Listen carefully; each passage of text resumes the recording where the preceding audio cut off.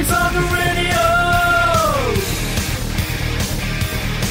Shut up. It's Gaming Podcast Audio. Welcome to the Big Week in Gaming podcast. And what do you know? It's been a big week in gaming. I'm Intergot for episode 47 on Sunday, the 6th of June, 2021. As always, I'm joined by the official P3 nominated and approved Xbox Hall of Famer and number one challenger to the mantle of the greatest Xbox RPG player in the world, Swinny. Howdy. And the game-loving, grind-hating, pretend to quit drop, coffee-drinking, continue to drink coffee, gamer, anti-gamer, and slightly less interrupter in chief, Mike. Hello. In this week's show, we'll be discussing God of War Ragnarok, delayed to 2022, and other big Sony news. Thanks, Swinny, on that that year in our run sheet. 2022, that sounds like the future, you know what I mean? Do you remember that TV show called Beyond 2000? No, Mike, I'm reacting to the fact that it says delayed to 2021 in our run sheet. Oh, yeah, I see now. Another big Sony news, our predictions for E3 2021, and the debut of a brand new segment after we've finally decided on what it all means. That's One Sexy Pitch, where we pitch video games that don't exist, and we do our best, and then we trash each other's pitches and sort of, maybe call out a winner. I don't know. Do we call out a winner? We'll see. There will be no trashing here. Maybe people can vote. Trashing. Vote Intergot in the will comments. trash out. Intergot will trash us, and we'll just take it. No, I think I have a feeling I'll just be, constructive criticism is what I'm hoping for. I like how my And mind goes to like reality TV, which is to blast people. No blasting. But I reckon we'll let the people in the comments vote for us. Okay. Yeah, we can do because that. my girlfriend has a YouTube account, so I can get her to to vote for it. vote for me. I was actually going to ask Mike. So the other week we found out one of our big listeners, Joe Jives. Yes. He's not subscribed to our YouTube channel. What? Are you subscribed to our YouTube channel? I'm subscribed with All right, just wanted to check. He's never watched a video. Just wanted to check. multiple accounts. So, yeah. Could be one, right. could be two, could be five. Before we go on to anything, let's just address the elephant in the room. Where's the Man, I'm not Switch that Pro? fat anymore. I've lost a bit of weight. Where is the Switch I'm Pro? grey. What's going on? There is no We Switch were Pro. conned. We were conned. I know. But I called this that I don't think it's a Pro. I think it's just a new Switch. But that's the dumbest. No that's Pro. That's the dumbest take out of all the takes I've heard. There's no that's Pro. The dumbest takes. There's no Pro. They are look. I think I 100% believe that they're manufacturing a new variation of the Switch. Yeah, But your point is it the Pro? Is it not? Switch. Who cares, right? Why? Sure, it's going to be a variation. It's either going to be a lot more powerful or a bit more powerful. It's going to be. I think it's going to be a bit more powerful. Sure. I was so certain that I already had the headliner entry in our run I sheet, know. and then it was hitting like 5 p.m., Damn. 6 p.m. Friday. I'm like, this ain't happening. Go. I'm kind of annoyed because I am very anti-rumors normally, and then I don't know what it was. It was sort of like the Bloomberg report, which I think is true, but they never said it's going to be announced before E3. They just said that it may be announced before E3, but it is going into production now. So, I mean, they're not. I still don't think they're wrong in their reporting, but yeah, It it's makes just sense if it goes into production now, because that leaves you with June, July. That's it. Maybe 3 months. Yeah, no, normally To get about everything 3 done and months, shipped 3 and to 4 months, everything. yeah, so that's like a It's pretty September, quick. October, if they wanted to Yeah. push it at that date. Well, that's the rumors, right? But Swinny, I don't even know where we landed of why we were so confident it was going to be announced. Hype. Well, so yeah, just because the fact that, as you said, like announcement could be made ahead. Yeah, and I think at that point our brains get wired to take that as confirmation from credible source that is going to happen. yeah. And then there's some leakers like Emily Rogers and people like that who have a patchy track record. They're like, oh, it's going to be announced on Tuesday. And look, there does seem to be like retailers that are adding it to their inventories, because you're just getting retailers around the whole world having like those entries for a Switch Pro in their systems already. Whether that's actually going to happen or not. What are you doing, Mike? Nothing. What? What? I can actually see you now, Mike, by the way, for the first time in ages. But he also forgets that a lot of people listen to the podcast because it's a podcast. Oh, yeah. I'm sorry, listeners. Salt? Was that salt? This episode is brought to you by Coles Himalayan Sea Salt with 100% But why are you putting salt on NaCl. your... He's putting salt on his hands and then licking it. I don't know. There was just a bottle of sea salt on my table, and what would you do as a normal human being if you found one? You'd do exactly the same thing. You'd eat it. On camera for the internet to see, yes. Not just sitting here. I actually swear it was just sitting here. I think my girlfriend was eating something before. Something salty. I like we're two people trying to talk about something and one insane person who's all blurry on my end. I actually think now we're not going to hear about this until late August, even early September. I think they, like, why would they announce it right before E3? Like, I don't understand if they announced it this week, but then at the same time, it probably does make a lot more sense if they announce it later, right? Because if people stop buying the Switch or hold off on buying it, that doesn't help them. One thing to just remember as well is, because I don't, honestly, at this point, I don't know if it's going to be, Nintendo's show is on the 16th of June, so it's well into the E3 week as well. So we've got to think that's still a 10-day time span there. That's true. For them to make announcements. Yeah. So. And we'll just, let's do some quick updates before we go into the Summer Games Fest / E3 schedule. So just two quick updates. The new Battlefield will be revealed next week on the 10th of June, midnight our time. And No More Heroes and No More Heroes 2 Desperate Struggle are coming to PC Steam on the 9th of June. So with the schedule, maybe I'll cover off the first third, and then do you want to do the next third, Mike, and then you round us out with a final third, Swinny? Sure. Sounds like a plan. All right, so kicking off, Jeff Keighley, Summer Games Fest on Friday the 11th of June, 4 a.m. our time, and you'll start to hear this as a theme for our time. And when I say our time, that's Australian Eastern Standard Time. Adjust accordingly if you're in Australia or New Zealand. Coke Media, Saturday 12th of June, 5 a.m. Guerrilla Collective. Guerrilla Collective, Sunday, June 13, 1 a.m. Ubisoft Forward is Sunday, June 13, 5 a.m. Devolver Digital, Sunday, June 13, TBC at this stage. Gearbox is Sunday, June 13, TBC. Mike? Xbox plus Bethesda now is on Monday, June 14th at 3 a.m. Ooh, 3 a.m. Square Enix is Monday, June 14th at 5:15 a.m. The PC Gaming Show is on Monday, June 14th, to be decided. We don't know when. The Future Games Show is Monday, June 14th at 9 a.m. And Warner Brother Games is Monday, June 14th with another TBC. We don't know yet. So we've then got Take-Two on Tuesday, June the 15th, time to be confirmed.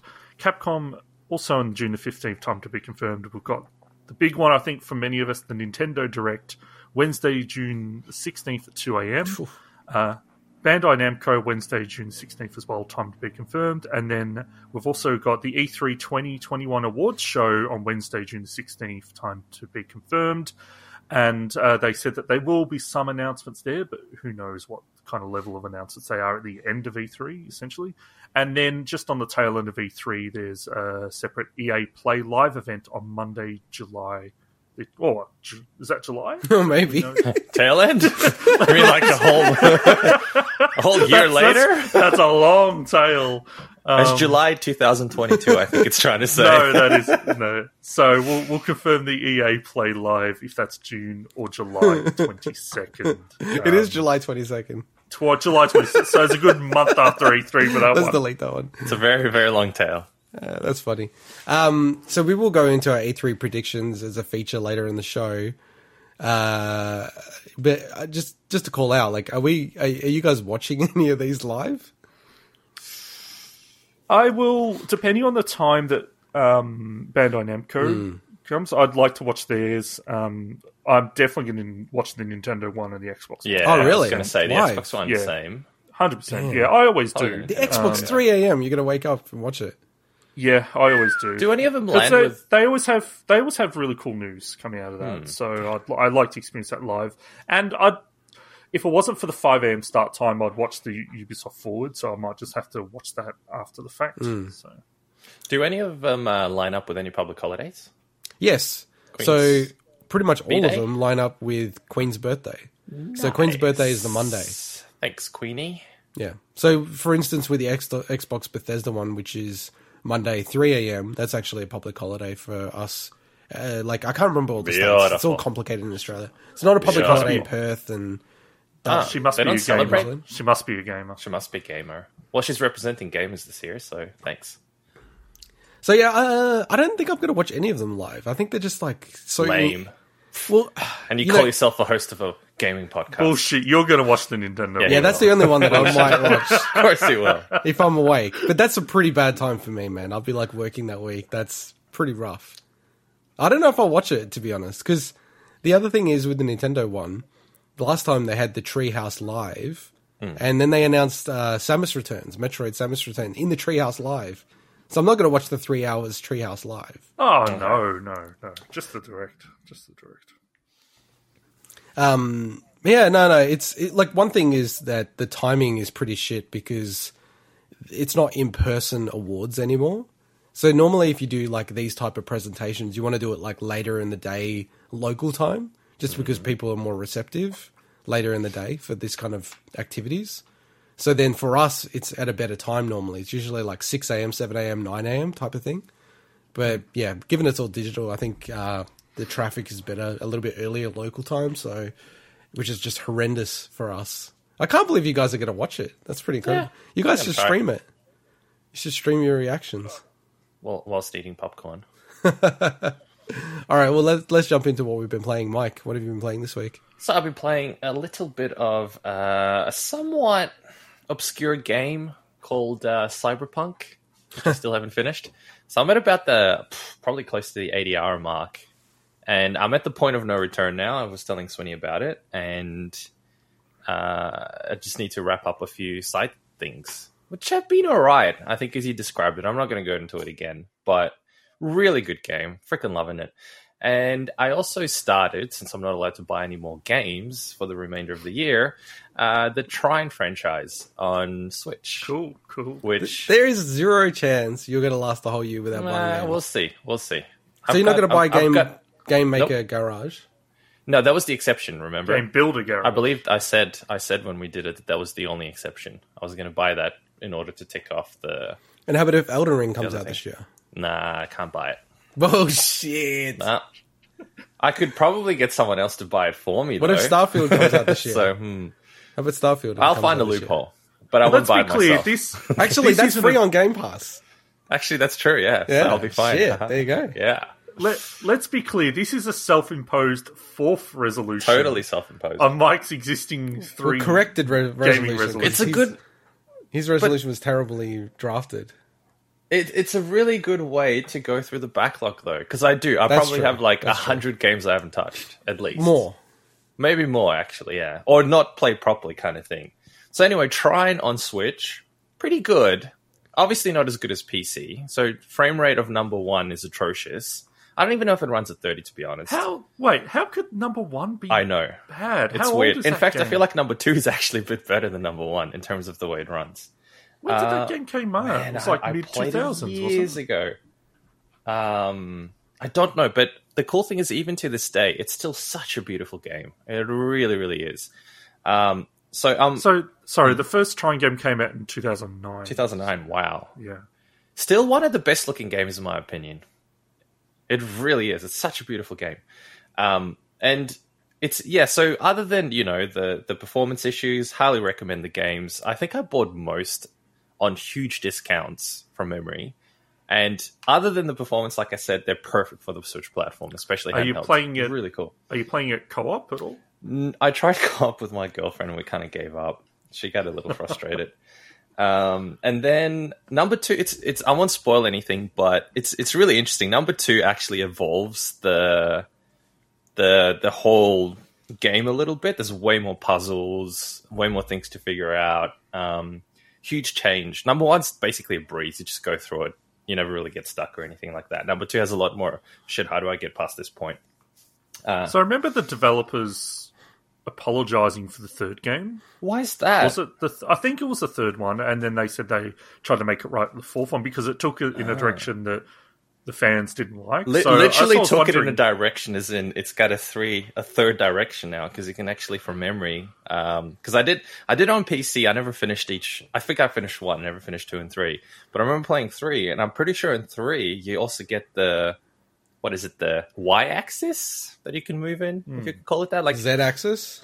is it the Z-axis technically? I guess it's the Z-axis. I don't know. The point is, Depth, or what are you talking you about? get depth. Yeah, you Yeah, get that's depth. Z. Yeah, so you get the Z-axis. Whereas in 1 and 2, you don't really. It's just linear on like a side-scrolling kind of thing.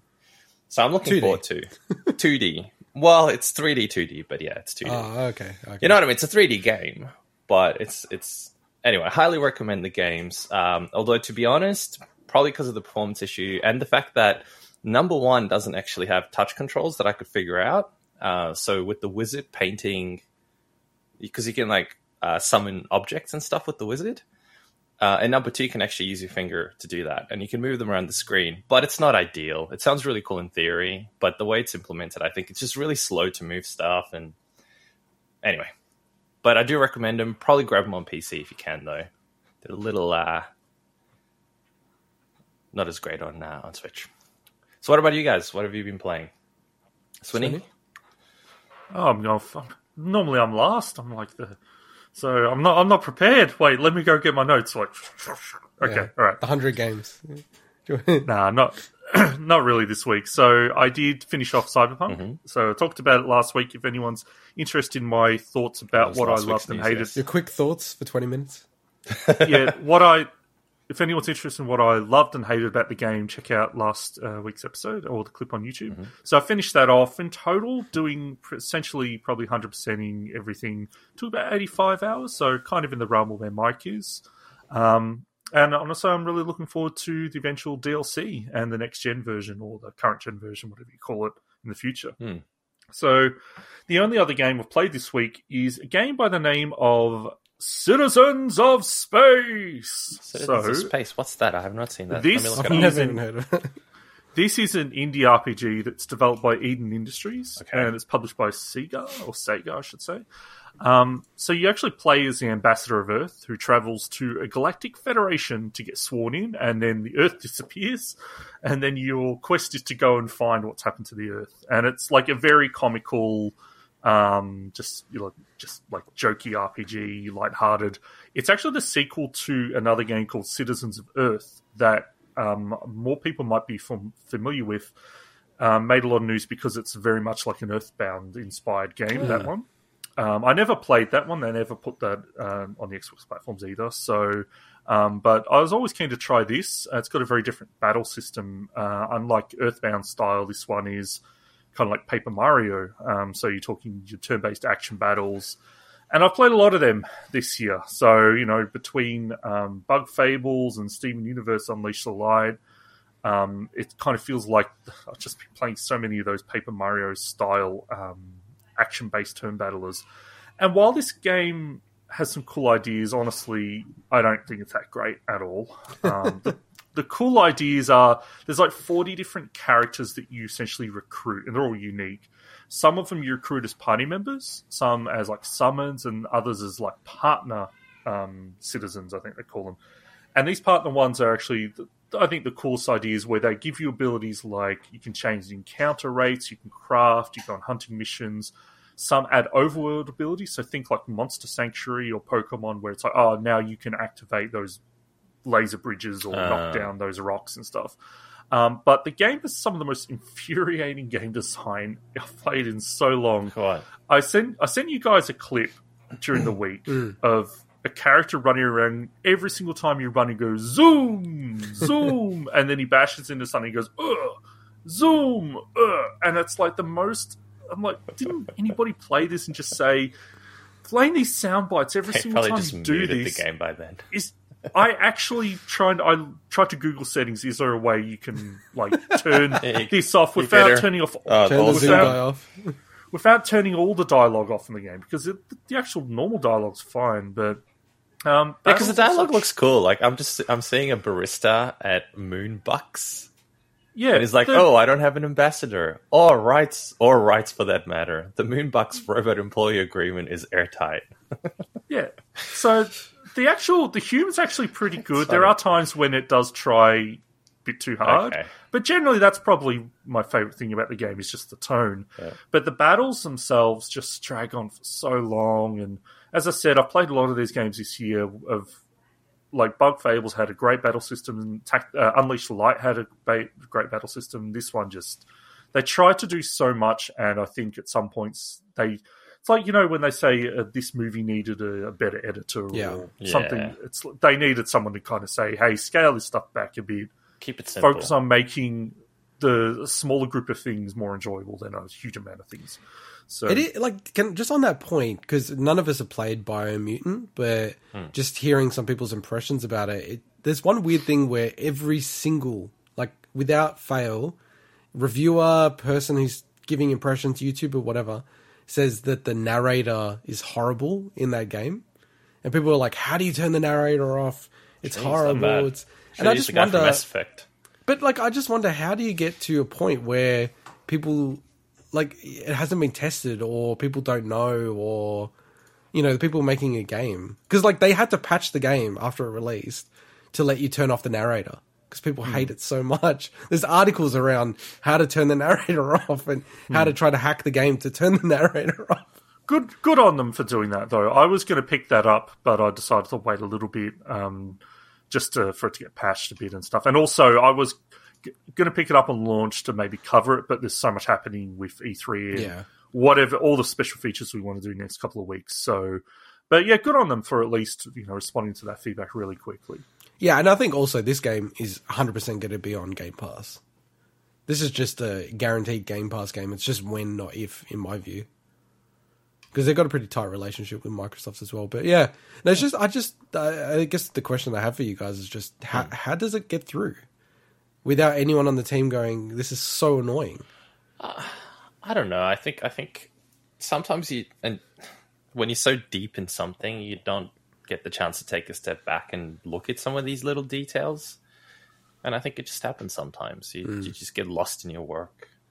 Also, the investment of time and money in features and stuff probably makes you think, hey, we spent a lot of time and money on this stuff. Maybe, not everyone's going to be a fan, but we generally like it kind of thing. Could be. It's a small dev team as well, so... It's true. I've had that at work where you do a bunch of things, you're like, why are we doing this? It makes absolutely no sense. People are not going to like it. Yeah, but, we spent 3 months implementing this, blah, blah, blah, and you just... That's true, actually. Or some EGM likes it, so... Exactly. It happens. And it just happens, and everyone's against it. But they're the Steve Jobs that no one knows about. So, yeah. So Intergot, you been playing anything this week? As I said last week, I was so sick I couldn't even game. I was trying to play Control, but I was too sick. I played a bit of Picross, and Swinny, this is insane. So these are the Jupiter Picross games. They've been making Picross games for 20 something years, 30 years I think actually. And my Picross game had a bug in it. Oh, what? Yeah, I couldn't record or anything, but I was like, this is unbelievable. So I was completing the puzzle, and I was trying to, you know how you can, in the latest version of Picross, you either say, yep, that's what needs to be checked out, or it needs to be an X, so no block is there, or you have a guess mode, where it's you can temporarily put guesses down. So I used that a lot, obviously, and I was doing it, and then it just wouldn't, the button wasn't responding. It was I'd press it, nothing would happen. I'd start moving around, and then it'd randomly put guesses everywhere on my screen. I was like, oh man, the Joy-Con's screwed, right? You were a monster. You broke Picross. I know. So I went into the settings. There's a mode in the Switch where you can see your button presses. So I feel like they knew about drift because they've put this bloody setting in. But anyway... So, I'm pressing all the buttons, no, double presses, no errant presses, no random presses. Go back into Picross. It's still stuffed up. So I couldn't do any guesses for the rest of the puzzle. And just that one puzzle. Yeah, and I completed it, and then it's fine. It's so weird. It's almost saying to me, you're doing too many guesses, so I'm going to fuck you up. It was really, really weird, man. I couldn't believe I found a bug in Picross. So that, I played a bit of Super Bomberman R online. So that's the new Battle Royale Bomberman game. Not a fan of it, to be honest, which is very disappointing. Fan of the general gameplay or just the multiplayer aspect?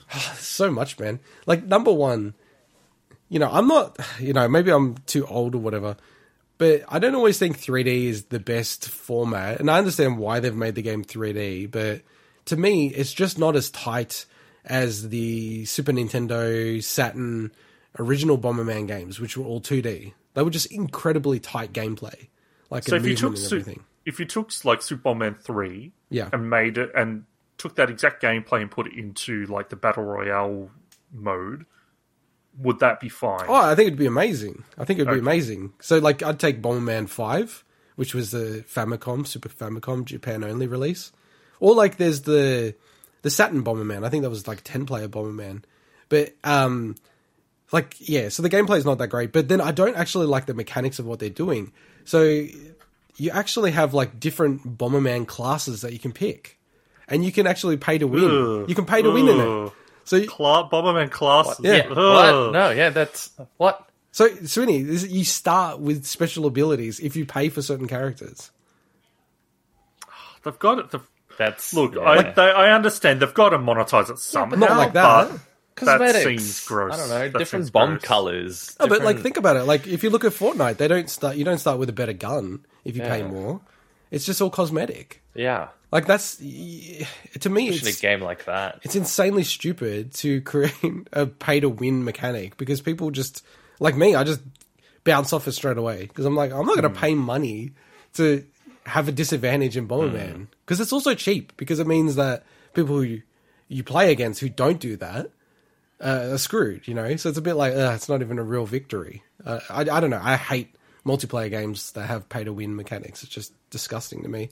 So like all around, I didn't like it, to be honest, which is kind of disappointing because I was really wanting to like it and I didn't know anything about it. And then the last thing I played just briefly was Batman, the Telltale series.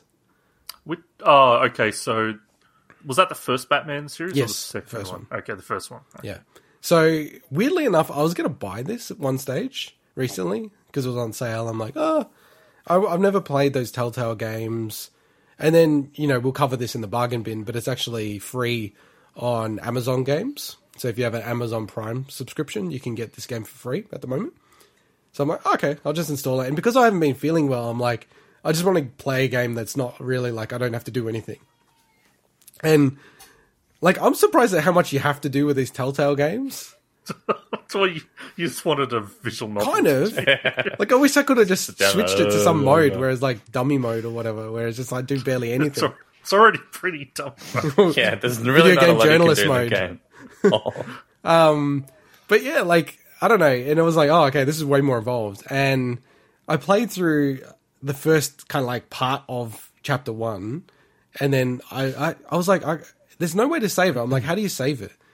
And then I'm reading on the internet and it's like, oh, if you see the little save symbol, it's saving. Yeah, so I'm like, cool. Yeah. So I quit out of it.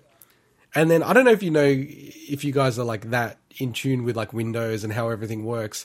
There's actually like malware software built into Windows now. So it prevents writing to certain directories, all this kind of stuff.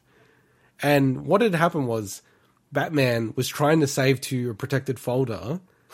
The stupid game had no thing in it, inbuilt, which was like, hey, by the way, we can't save at the moment. Right? So what happened is it didn't save anything. Because it was trying to save to a folder which wouldn't allow it to save to. And then it was just like, who cares? It was just like, whatever. The Telltale engine. So then I went back into the game and had to start from scratch. Well, that's weird. So, and there's two modes. There's classic mode and then there's this like shadows mode where it's all black and white with like just a couple of colors to pop. So I'm like, I'll play it like cool. that. Yeah. And then I played through, got past where I was at. And then I was just like, I was so bored with the game. I just deleted it. I've had a bit of a rough history of Telltale games. Like, I love Tales from Borderlands, but any other ones I've tried to play, like Game of Thrones and stuff, I just get bored playing them. Yeah, and I think like it kind of goes without saying because the whole game is just quick time events, right?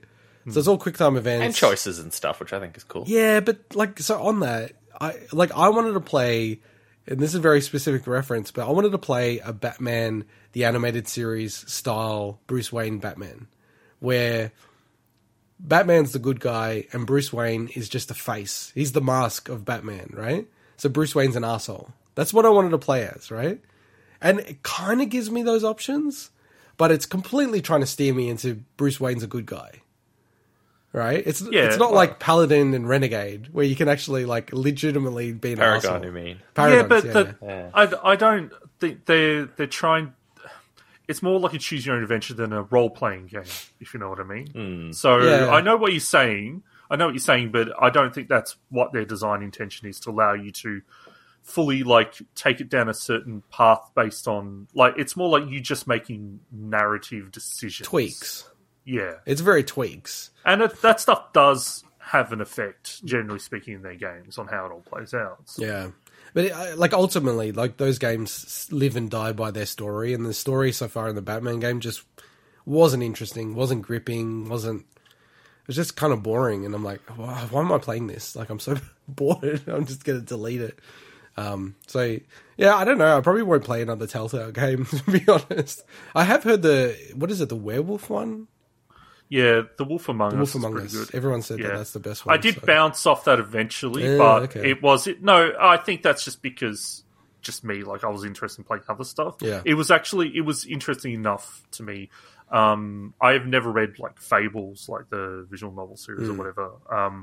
But the worlds are really cool. Yeah. So yeah, that was me this week. All right, well, why don't we jump into our first bit of news?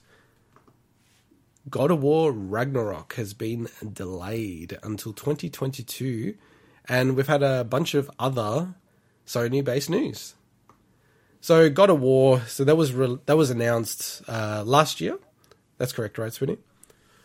I think just so. like a teaser trailer. I think so. Yeah. Maybe the year before. Oh, let me check. And we should also call out, I don't believe it's officially been called God of War Ragnarok, but I think everyone is just running with that title now. I wouldn't be so shocked if they just call it that.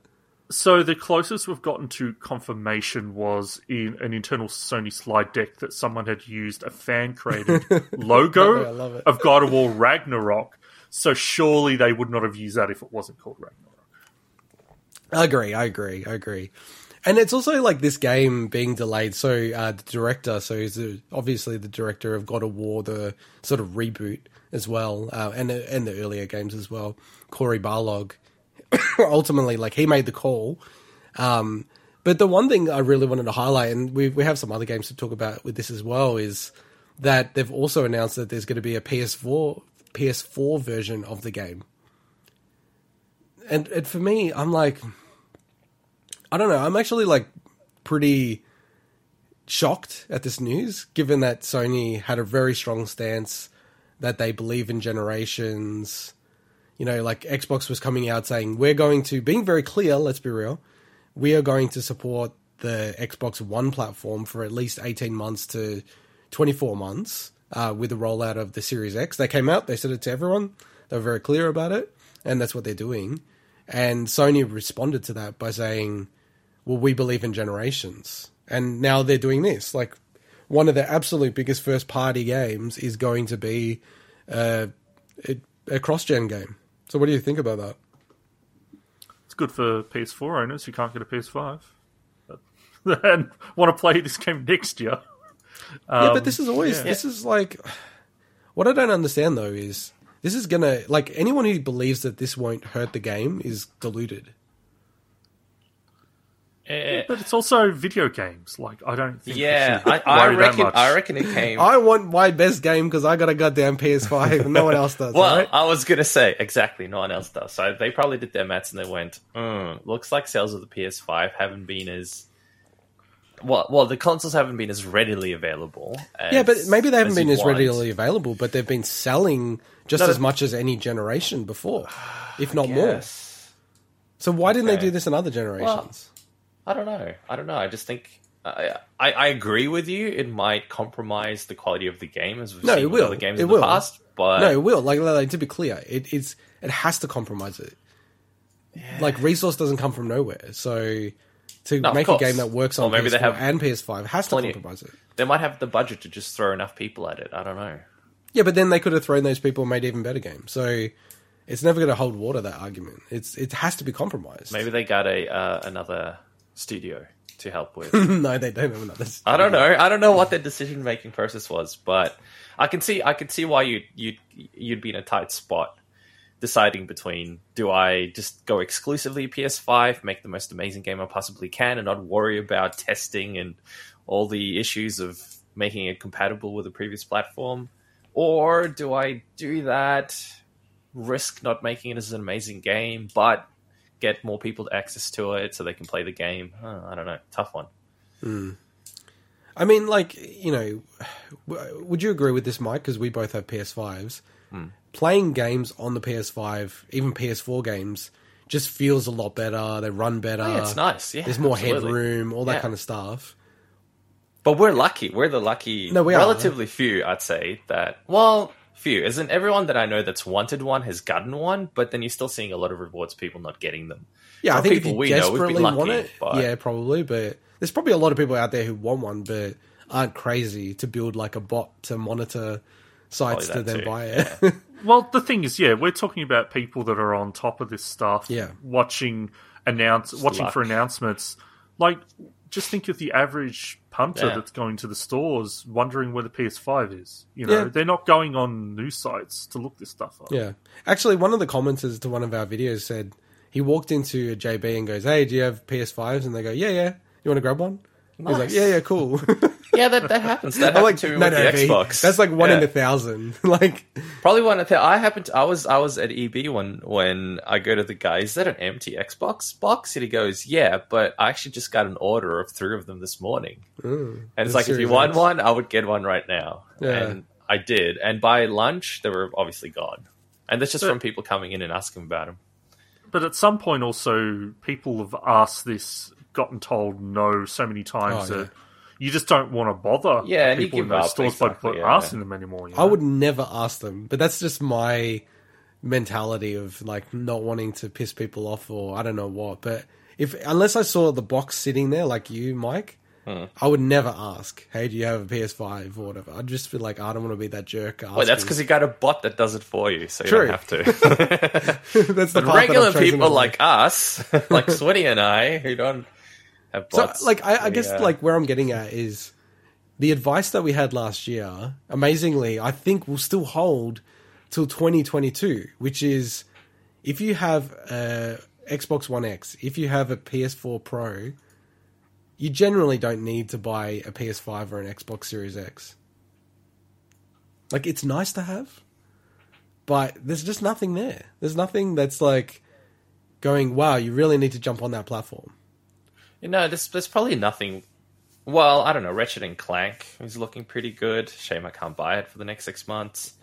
You've got Demon Souls, and then you have the ability to play all the previous gen games if you haven't, like me, for example, and I'm looking forward to it, at really awesome frame rates and Yeah. 4K support and stuff. So I think if you have the disposable income, or you can trade in your PS4 and the opportunities there to get a PS5, do it. It's worth it for just the upgrade. It's like upgrading your video card on your PC, right? Like you can still play the same games that you could the day before, but you can play them a little bit better. So I think it's Yeah. worth it if you can. I don't know. I find it super disappointing that they're like pushing out all the Just way a to hard like man next to- year. You're a hard man to please. No, it's just I don't know. I understand it from a money perspective. It's way more money doing it the way that they're doing. The other one is Gran Turismo 7, Yes. which was also thought to be a next gen only game, has been confirmed to be a PS4 and PS5 game. yeah, another interesting one. See, to me, that's the weirder one in the sense that car games, like simulation games like your Forza's, Gran Turismo, are kind of almost like the benchmark for the new generation. And it's like, look how much rounder these tires are. Look how these cooler reflections and stuff. Yeah, but they could still And- do that. They just make less Yeah. polygons, right? Yeah, but they're I not as know, I focused. Like it's like Ratchet and Clank. If they built that to work on PS4 and PS5, it wouldn't be the same game. Probably wouldn't be the same, yeah. Well, I think it's very telling that that game does not have a PS4 version, whereas these ones do. I guess because of the design choices. Whereas God of War, I mean, you can just look at what they did with the version, the PS4 game. I could see them essentially just expanding on that and not having to rely on, hey, we have to use this fancy SSD tech or these haptic controllers or whatever, But that's the thing, like, what could they have done if they had actually focused on... I don't want to beat that dead horse, but... Yeah. Well, so with Gran Turismo 7, for example, I would imagine this game's been in development... Well, not imagine, I'm pretty sure it's been in development for years now. They would have started on the PS4 gen with a lot of stuff. And I don't know how early in the PS5 development process someone like Polyphony Interactive, I think, they make Gran Turismo. They would have been informed about Digital. Polyphony Digital, sorry. They would have been, informed and given specs and whatnot. Dude, don't forget, like, Gran Turismo is the best-selling PlayStation series. Oh, I'm sure that would have been in a good way in cahoots with. I'm sure they would have been on top of it, but still, like, the development time's been quite long. Like, the last Gran Turismo feels like ages ago that it came out. When was it? Man, it was Gran Turismo Sport. Yeah, 2017. 2017. Wow, that's actually longer than that, eh? But I guess a numbered Gran Turismo, because this is Gran Turismo 7. The last numbered is 2013 on the PS3. And I remember when that first came out, not that I want to talk too much about it, it had a lot of features that were kind of missing. It felt like a whole bunch of stuff was missing. They improved it a lot since, or added a lot of bunch. Because I was just, like, racking my brain, because, like, I agree with Swinny that Gran Turismo just seems so weird. Because as a Nintendo fan, looking at PlayStation, I was always looking at Gran Turismo as like, wow, look at, like, this console. It's, like, making these photorealistic style. Every Gran Turismo, back exactly back to the PlayStation. It was every generation's photorealistic. Oh my god! But I just double checked it because I was pretty sure they've never had a cross-gen Gran Turismo game. No, Gran Turismo's always been exclusive to Sony. But they will now. It's just, I don't know. It's cross-gen. Sorry. For some reason I thought cross-platform. Is this the first one? Wow. Yeah, this would be the first one ever, yeah. But I feel like we're in that generation now where... Oh, no, the previous generation had a bunch of games that were cross-platform as well.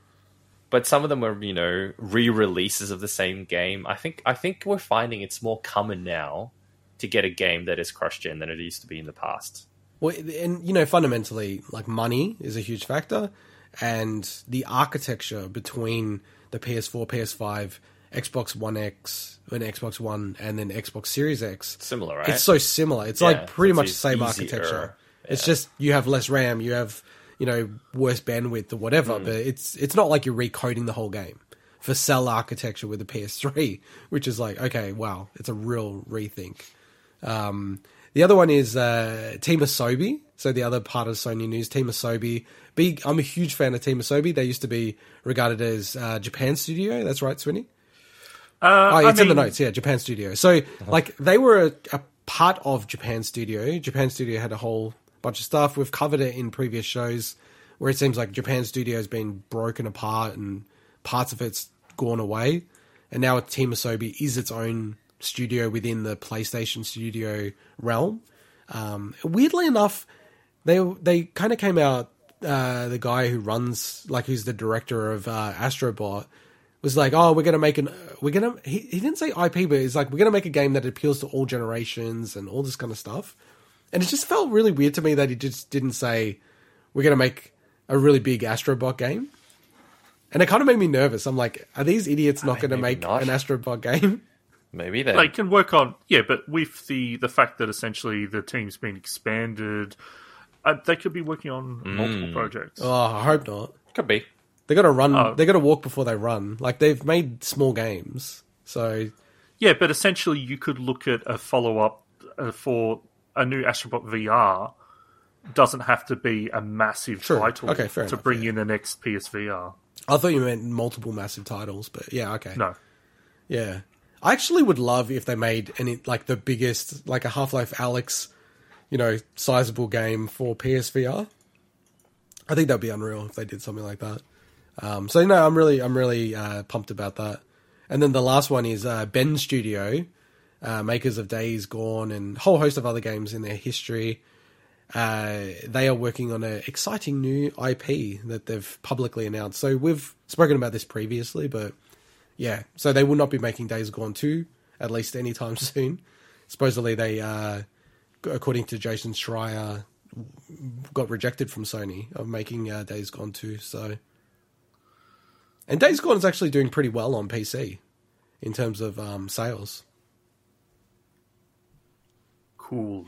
You guys are super excited about Days Gone. What do you want us to say to that? I actually am excited to start it on PS5 soon. With Days Gone? Yeah, Days Gone, yeah. Because I've got a physical copy of it, and I installed it once upon a time, close to when it first came out, and never actually played it. So it was at $100 down the drain, and then they gave it to you for free on the PS5 upgrade. So yeah, because the PS5 version runs at 60 frames per second, and they've worked through a lot of the bugs. yeah, exactly. So I'm actually really looking forward to it. I used to love zombie games, so Yeah. It's a weird one. I think like it's a game where it would have been rated a bit higher, but it had so many bugs and it didn't run that well. So I don't pay too much attention to the Metacritic on that one, I think. All right, let's move into our next bit of news. Nintendo has announced plans to open a museum to showcase their products and design philosophies over their over 130 years of existence. that's cool. Right now, they've tentatively titled it Nintendo Gallery via a press release. Do you want to call like what this plan site's called, Swinny, as the Japanese speaker among us? I mean, so they're converting their Uji Agura plant site, which is in Kyoto. So I believe that's where they did repairs and things like that. Is that correct? Yeah, repairs Cool. and essentially they've shut it down since 2016. It was like customer service center towards the end. And it's kind of wild to me. I know that this is probably quite common, but to have a building that you've shut down and has not done anything with 5 years, and you've still got it. Especially in a major city. This is the benefit of being like 100 and something years old, where you probably bought it for $20. Exactly, yeah, and it's fine. What should You we don't do need with the this? money, you don't need to sell it. You just keep So the real estate and use it later. I think this is obviously we don't know much yet, and who knows? It could also Nintendo's probably not going to announce this and not do it, but it's a while away. So they expect to complete it within their 2023 financial year. So that could essentially be up until March 2024. Ooh, okay. I think this is a fantastic idea. That's awesome. I love I'd wanna go to even this. if they, I'm not expecting it to be. They've got their Nintendo Land, or whatever it is. What's the theme park called? Nintendo World, Super Nintendo Nintendo World. Land World. Super Nintendo World. They've got that to show off the fun family Mario stuff. Like, to me, Yeah. if this is just pretty clinical, hey, this is our philosophy, here's our trading the Hanafuda cards or whatever. Well, but also here's the- items that we've never seen before. Right? Yeah. Yeah. Because that's what they're And- talking about. And the have them thinking in really behind it. have them in really cool glass cases with cool lighting and I want to see some prototypes. people taking you on a tour guide and stuff like that would be really, really awesome. That'd be so cool. Yeah, I'm the same. I think to me this is so much more appealing than Mario World. I know it's different because I know into God you've got kids and you're super looking forward to it. I'd go anyway, But even if you'll I probably didn't go have kids, anywhere, just to be actually, clear. yeah. I don't want to use cover of kids, but But whereas with this, I'd just love to see the different prototypes that they had, the iterations that they did, cool little devices that were never really shown, unique things. Man, yeah, I'd love to. I'd really love to go to this. that would be sick if they had like prototypes and stuff like Yeah. that. Then And we didn't actually mention it on the show, but there was a guy that actually put together his own like little museum to Nintendo's Hanafuda card history, which was awesome. Can't remember the name of the channel, but it's part of me's like Nintendo saw that and it's like, oh, we need to do something now. This guy's up, he's doing better than us. Yeah, what was like, the? Yeah, go. This has actually made me go, oh, now I have to wait until this is finished to go Till to you can Japan to as Japan. well. You probably have to wait till 2024 anyway, so I wouldn't worry. 'cause- There's no yeah, rush. We're in Australia. No one's getting Thanks. vaccinated. No one's allowed. No Fortress one's getting Australia. vaccinated. It's No one's actually allowed to prison go. Australia. Pretty Everyone much has to prison stay. Australia. Yeah, three cases and Well, you you go guys are into still lockdown. locked down. Yeah, you We're guys still are in a lockdown, yeah, and there's no end in sight. So God, I'd hate to live in Victoria. But Look, anyway, I don't want to get into that. We happen Yeah. to be lucky that it doesn't affect us as much, That's especially true, someone like that's Swinny. He doesn't give a shit. Like, how has it affected your life? It has, but let's not get into it. Okay. But yeah, Nintendo Gallery looks really, really cool. Looking Awesome, forward yeah. to it. All right, let's move on to our next piece of news. The Playdate. So we've finally got some new news on the Playdate. So the Playdate was announced over a year ago now. So originally when it was announced, and I should say what it is first, it's essentially like a very small, smaller than a Game Boy, obviously, black and white, very, sharp screen with, it's exclusive or like different features. The fact that it's got a crank handle on the side where you can actually like manipulate your character in a game or do something in the game using the crank. So it's got that kind of analog motion. But it And also has a normal D-pad and A and B buttons. Yeah. Normal D-pad, B and A or A and B. But that crank is probably, I can't even think of one single other console that's ever had a crank. I mean, like, not necessarily the Not most as a common idea. Did any like old Nintendo peripherals have don't a think so. fishing rod or something or anything of Yeah, the there's like? been fishing rods. Yeah, but that's that's kind of I think it. a different kind of thing. Yeah. you Of know. course, yeah. But Because I mean, even that's with probably the arcade, closest. it's not that common. Because like you'd had spinners in arcades. Oh, there was a fishing game in arcades that had that. as Yeah, but well, I again, it's a remember. fishing rod. But it's, I I think know, it's- it's different. It's I different. know it's the exact same thing, but it's like I think the mentality of the fact that it's a rod. I think it's cool. I think, but look, honestly, I think it's a little gimmicky in the sense Oh, that yeah, it's it's just something completely- cool to have that yeah. adds to the experience, but limited potential use. At the same time, cool use because fishing games. Come on, it's the obvious one. No, but if you look at some of the stuff like what the Katamari creator has done with his game, where you wind up and slow down time with Yeah, your it's crank. very cool. Yeah, that was And it's pretty just cool. really, really Yeah. neat. Yeah. Yeah, so we should say that the presentation will be on the 9th of June at 2 a.m. So 9th of June being 3 a days. Wednesday. So, and with the Playdate, the other thing about it is that it's going to come with games. So originally it was going to come with 12 games. So they were calling that Season 1. And then they've already said that if they do another season, it'll be like however much money, and then you get the next season of games. And they're Are working the 24 with games those. included in the original price? I didn't Well, no, quite I was get that. gonna get onto that. So Okay. when it was originally announced, it was 12 games, 2 gigabytes, $149.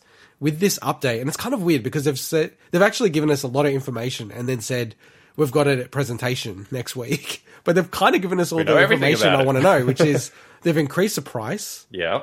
by $30 US, which is like ugh.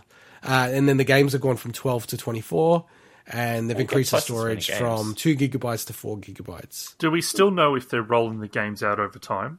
Yeah, they're doing Yes, that. but they Okay, said okay. that they're not. So initially, I remember hearing that you were going to get access to the game, and everyone got access to the same game at the same time. Yeah. And once it was finished, it was finished. So everyone would play the same game at the same time. But I believe they've changed their strategy now, where you can keep the games that you played in the past. But I think they're putting on a release schedule still. There is unless- there is, but you get to keep the games you've already played. As opposed I didn't know to they were going to only- remove the games. To be They were perfectly going to honest. do that, yeah. The that guy sucks. actually said that they've changed that strategy, which is kind of interesting. It's I didn't interesting. know It would have been interesting though, I think, if they forced you. But I kind of, and then maybe at the end of the 12 games, they would have released all of them that you can play again, because that would have forced everyone to play the same game. That would have been kind of think- cool, but. They changed that direction pretty early on, so it's not like a recent okay. thing. Ah, okay. Yeah. That's what I So was it's like gonna they say. talked about that a while back. So. But I'm glad they're kind of not doing that. I think they would have had a bit of probably a bit of backlash if they Oh, forced yeah. people to do that. Be like probably a Mario good idea. 35. So I was like pretty keen on getting this, but I have to say the price jump. It's like 40, 50 Australian dollar price jump. $150. It's like a lot, man. Yeah, it's like That is a lot for something that with GST, it's $250 without shipping, and then Yeah. with the analog products, shipping could be outrageous to Australia. It could be $80, $100. Look, if it's going to be like 300 and something, there's just no way I'm going to buy it. I don't know. I think with the price now, I don't know. Something What? it's Yeah. just like if it was 199 Australian dollars, I'd be like, it's painful, but I'll probably get it, right? Yeah, But above it's a that- tough one. Yeah. It's one of those you've got every other console kind of thing, then maybe get it. I just think it with shipping and everything, it's going to reach into PS4 territory. At that point, why not just get a PS4 that can do most games, kind of thing? You know what I mean? It's Well, no, but it's you're very serving a limited. totally different niche. It's, Totally different niche, but it's Yeah. extremely niche as to what it does. it's just something I like if think. Nintendo did it, right? And they said, we've got the Switch, that's, our main platform. We've Yeah. got this Bizarro platform on the side. They would price it at like 149 Australian, I reckon. And that's like, yeah, I'll probably just do it. 149 Australian for this crazy device. Yeah, okay, cool. Yeah, but I don't think they could get away with selling it for 100. Sorry, my cat's here. For 140, it's too little for what's in the tech, and the fact that it's a relatively. Nah, I don't think the tech's that Well, no. crazy. I think it's a relatively small run in terms of a piece of tech. That's the thing. Yes, These aren't that's the problem. That's the problem. Switch scale sales. No, correct. So Correct. And this is what I wanted to get to. So I do like what Panic, who are the creators of the Playday, are doing. So they've already said they're gonna open up pre-orders after the announcement, and then they're gonna pretty much have it open for a period of time, take the orders, and then build to however many orders they get. That's cool. So it won't be they've got 1,000, and whoever tries to get in first, and the bots win, and all that kind of stuff. And the other one really quickly is they've got a really cool development program that's pretty much open to everyone. And, I think there'll be a lot of indies who jump on this. And this is part of the reason why I wanted to jump on it, because you've got that new Crank, I just feel like you could get a lot of really crazy little niche games pop out of there. That would be really sick. So yeah, look, I don't know. We might update next week if there's anything material that comes from it, but I'm kind of keen to check it out. I just want to see how much it's going to be grounded, shipped to Australia. If it's like $300, it's like, let's talk about another I'm not that rich. overpriced device. All right, let's move on to our next bit of news. The Atari VCS. Yay! So last year, there was a period of time where they announced that it got delayed. We have covered the Atari VCS. We covered this game on episode 5 of the Big Wig podcast. Wow. And Before my time. the good days. And this Hey. was like an EB listing, and we're like, wow, this is insane. This is like the same price as, PlayStation 5 is going to be, or Series X. And we actually never even covered that it got delayed. Because I don't think any of us noticed it. Swinny, did you notice it got delayed when it got delayed? This thing has been delayed so much that you just stop paying attention. That's true. And, I think if you want to follow this more closely, there's other really great podcasts that have focused more on retro stuff. Like one that I like is the Completely Unnecessary podcast. And they just, they hammer this kind of stuff. They're big fans of the Atari VCS, clearly. Better not say anything bad about it. But hang on, did the initial... Because this started off as a Kickstarter campaign, right? Indiegogo. Oh, Indiegogo, sorry. It's even worse. But did the initial lot get sent to the people? Like, So did I heard, from what I've seen? I heard that some of the Indiegogo backers started receiving stuff Yeah. at the end of last year. Yeah, because I've but seen we samples don't- I of it don't- and stuff. And Yeah, I don't know how extensive that rollout has been. It could have been just to top tier backers or something like that. right, but this is the official launch now, where you can walk into JB Hi-Fi, which you'll talk about in a sec, and just pick it up. Maybe. Maybe. Well, it's available. You want to talk about the good things? Like, I have to say, the logo, like Atari VCS, the logo looks awesome. Like, huge tick on the Very logo. retro, yeah. Very retro, very, like, Yeah. but retro, modern, like, huge tick, right? I think the way the console looks It looks great. awesome. It's, like, Perfectly literally retro. perfect. Yeah. Like, you couldn't make it better. It's, like, analog style quality. The controllers, I guess, I've pretty much finished saying the good stuff. Hey, no, wait, so they've improved. You get the classic controller, which is an improvement over the original. the classic controller really is hard horrible. to. I know, but people want that nostalgia. It's part of the package. You don't have to get it because you can get the standalone console without that controller, and then they've got the 360 rip-off controller. I think the classic one's cool. It's just a modern iteration of the classic one. If you want to, splurge out a lot of money and play the original Atari games in that mode, because this thing obviously does more than just the original Atari games or the 2600 games. I think it's cool. I think it's a cool little added So thing. it will. So you'll get some games when you buy it as well. Like you get access to the Atari VCS Vault, which comes with a bunch of I think 100 Atari and arcade games. But I was actually interested in this. I didn't know much about this Antstream Arcade. Apparently, it says the digital store will feature over a dozen games at launch with Antstream Arcade. So I actually downloaded this Antstream Arcade because you can get it on PC. I love it. And there's actually a whole bunch of games on there that, like, there's some big name games there. Unfortunately, it's one of those apps where it's like you need to restart your computer, and then I forgot to try it actually before the show. So it's kind of unfortunate. And Mike's trying to like just shoo someone away. The most important thing... You're on the camera, by the way. You can they can't because it's like vertical. Is this the new Vegemite or the old Vegemite? It's Mike's wife for the people at home. No, that's fine. Thanks. So I'll switch to the most important thing. I've just sent you the link. Atari speaker hats.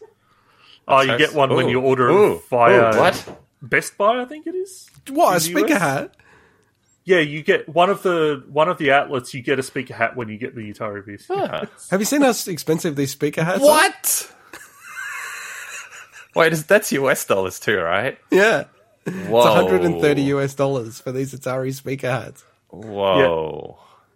So, okay, $200 Australian. a game in the US, GameStop and Best Buy bundle purchases will include a speaker hat. Wow, okay, that's a good deal.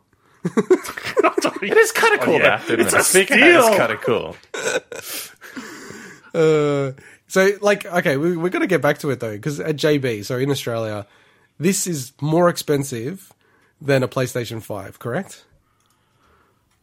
Well, it's $849. Yes, it is. Yeah, $100 more expensive. Yeah. Why don't you just post, like, minimum purchase 1 unit? No, because on the Atari speaker hat on their website, it goes minimum purchase 1 unit. Not maximum purchase okay. 1 unit. No, it's not maximum. You have to buy one. You have to You buy have to one. at least buy Oh one. my god! I have to. I don't know. I can't leave.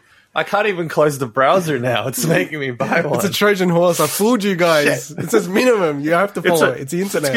It's gonna start mining Atari crypto while you're wearing it. So yeah, like there's Atari mode for this, right? Which is like trying to be more like the original Atari, play games, and then there's a PC mode where it's basically because all this thing is like a little PC box. So we're talking about the price. This is probably the first big concern I have about it. It's a glorified, Intel NUC / every other manufacturer that has these things that I think you can get for cheaper than $849 to do very similar stuff. Other than you don't get the inbuilt Atari library and all that stuff, which is I guess it's kind of cool, but But you there's can other get that alternatives like on anyway. Steam. Exactly. You can buy that anywhere. So I think if you look at it from that perspective, $849 is too much for this kind of stuff. You can get cheaper things that do almost the same thing. Off the top of my head, probably more powerful than the Ryzen. What is it? The R1606G. I've got a 3000G CPU, which I think is on par. I might have to make a correction next week, but I think it's roughly on par in terms of performance.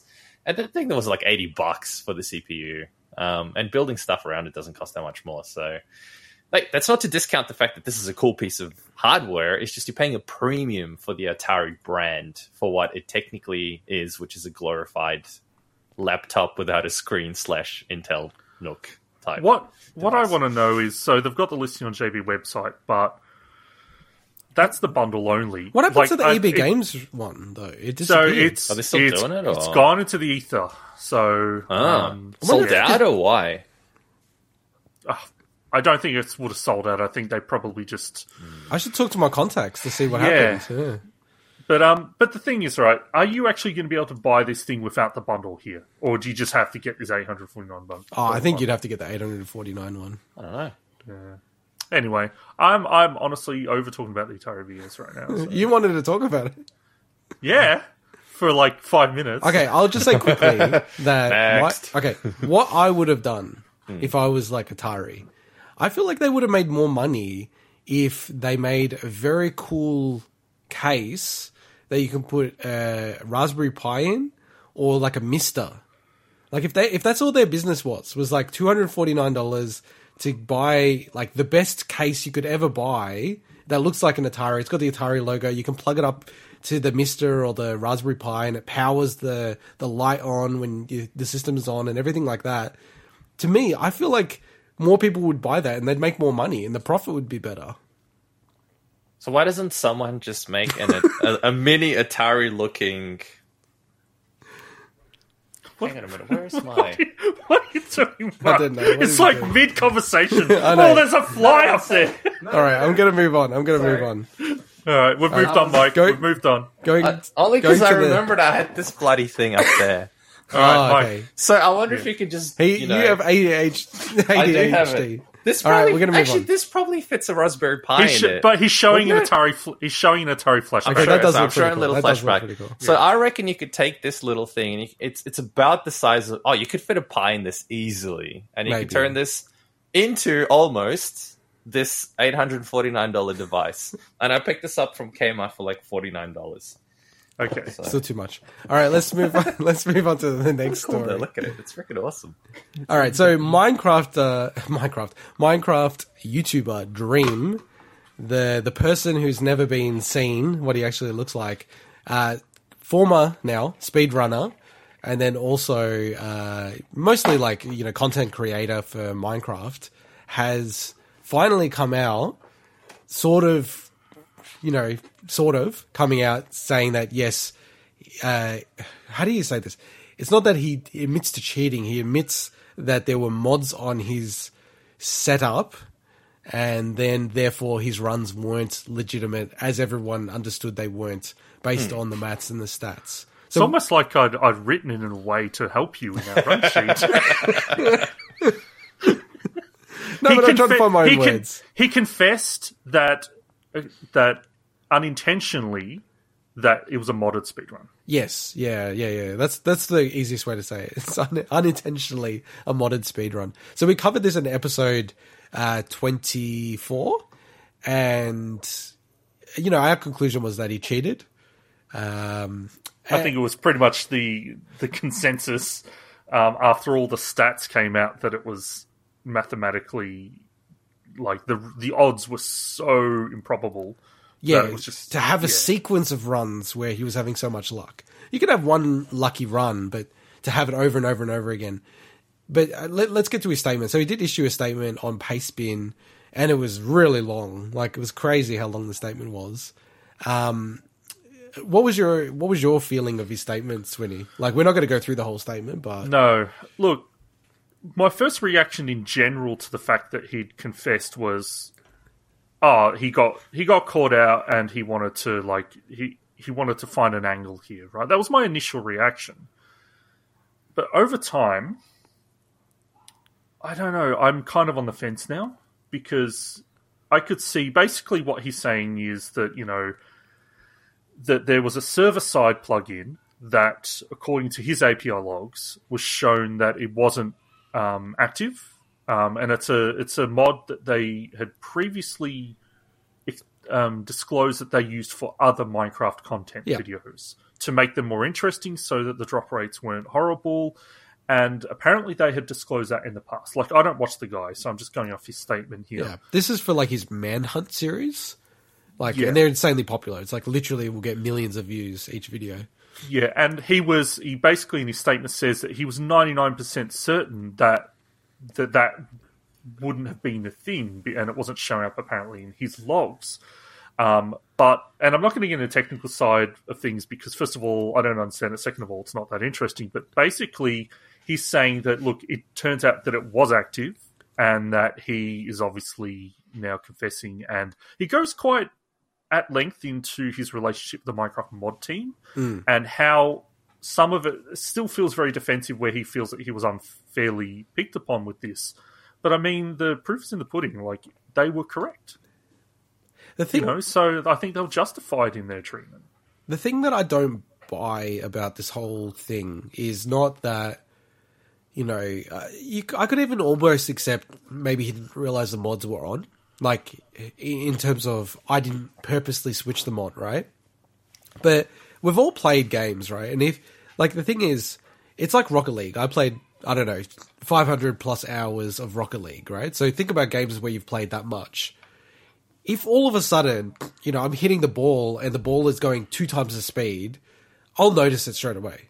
You know, and I feel like you guys, like playing certain games that you just know back to front. When something has changed in the game, you just notice it straight away. And that's the part to me that I just call bullshit on what he's saying fundamentally, because there's no way he was playing it and going, oh, feels totally normal. That every single run I do, I'm just getting through these big hurdles without really much pushback on multiple runs, like run after run after. There was like 6 runs where he had like insane luck.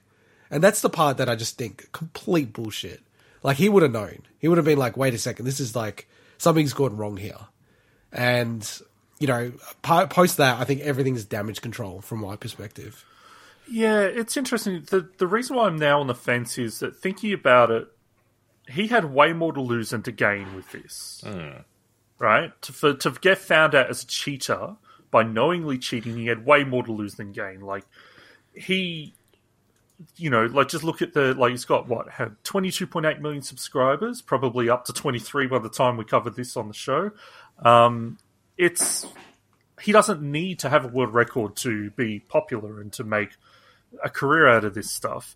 Also, the dude, in terms of like how he reacted to this whole thing, like we've got to remember this dude is apparently like 21, right? He's still a young dude. Well, we don't even really know who it is, right? Well, that's what I'm saying. Like apparently.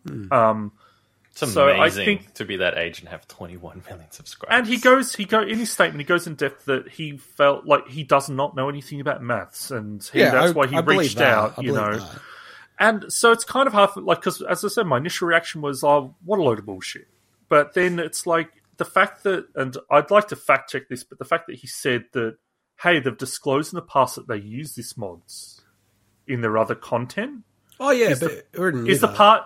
No, but that's what I'm saying, is the part that makes me kind of think that maybe it was completely unintentional. You know? It's kind of like, it's a tough thing. I actually think don't both. think he cheated, like in the sense of, I am turning on the mod and then playing the game, right? I fully accept that it was on and he didn't realize, like he didn't intentionally switch it on and then play.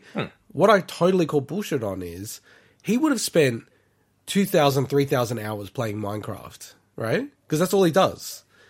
He would have spent 2,000-3,000 hours playing Minecraft total in his life, right? And he's like 21. So that if you're looking at a portion of his life, it's a huge portion of his life, there is zero chance that if you have 6 runs in a row and the odds of getting what you're getting are so astronomically different, you wouldn't notice. Of course you'd notice. But that's what I'm saying. Do you think he noticed after he'd set this record? No, I think you're saying he didn't know that. You said that it was unintentional that he had the mod on. Yeah, but I think he would have realised during the run. And then getting called out for it, I'm sure he would have been like, shit, like, yeah, that didn't seem right, and now I'm backed in a corner, right? And then he even said in the statement, he's like kind of coming out aggressively, and he regrets how he sort of like lashed out at people. But I think it's more like he knew it wasn't right, something was a bit off, and then he's checked it. He's like, oh no, it's saying that I'm not cheating, I don't have the mods on. But you just know that it's not right. Like, that's why people, when they were watching it, they were going, this is bullshit, because it's, like, impossible. Just the gut feel of, like, the odds that you kind of, you know, build into your body if you play these games so much. You just know if something's been tweaked in the game. People even do it when they, you know, games get patched and they play the games, like, religiously. They're like, oh, this gun is shit now. It's like, they don't know the stats for it, but they just get the feel of the game. And that's the part that I'm just like, nah, I'll never believe this guy. Like, no way, man. This guy didn't feel like something was amiss in his runs. Yeah, I think also the timing. I think there was a big Minecraft challenge event that happened, and this got released just afterwards, is very telling there that I do think, as much as I think it was unintentional, I think he's known about this for a long time, and he's just was waiting for what seemed like the right time to try to open up about it. Yeah, that's true. That's true. All right, well, let's hope that's the last we ever talk about Dream. All right. And I one thing is, I forgot to say, I went on this crazy deep dive. I'm like, I want to find out who this guy is, right? Stalker. You can dox him.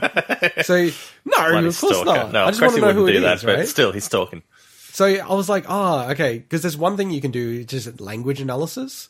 So you look through how people write, and then you look at bits where they've actually written something incorrectly. So it's like you're not meant to write it like that, right? So he said something like weight on his shoulder, right? Which is really odd. Like no one writes that. You always have weight on my shoulders. And then he wrote something else. And I searched for those two things on the internet, and I found like a hit where there was a fan fiction story where the author had used the exact same incorrect statements, right? And I was like, "Whoa, okay, cool." Right? What was the fan fiction about? It was Doki Doki Panic, right?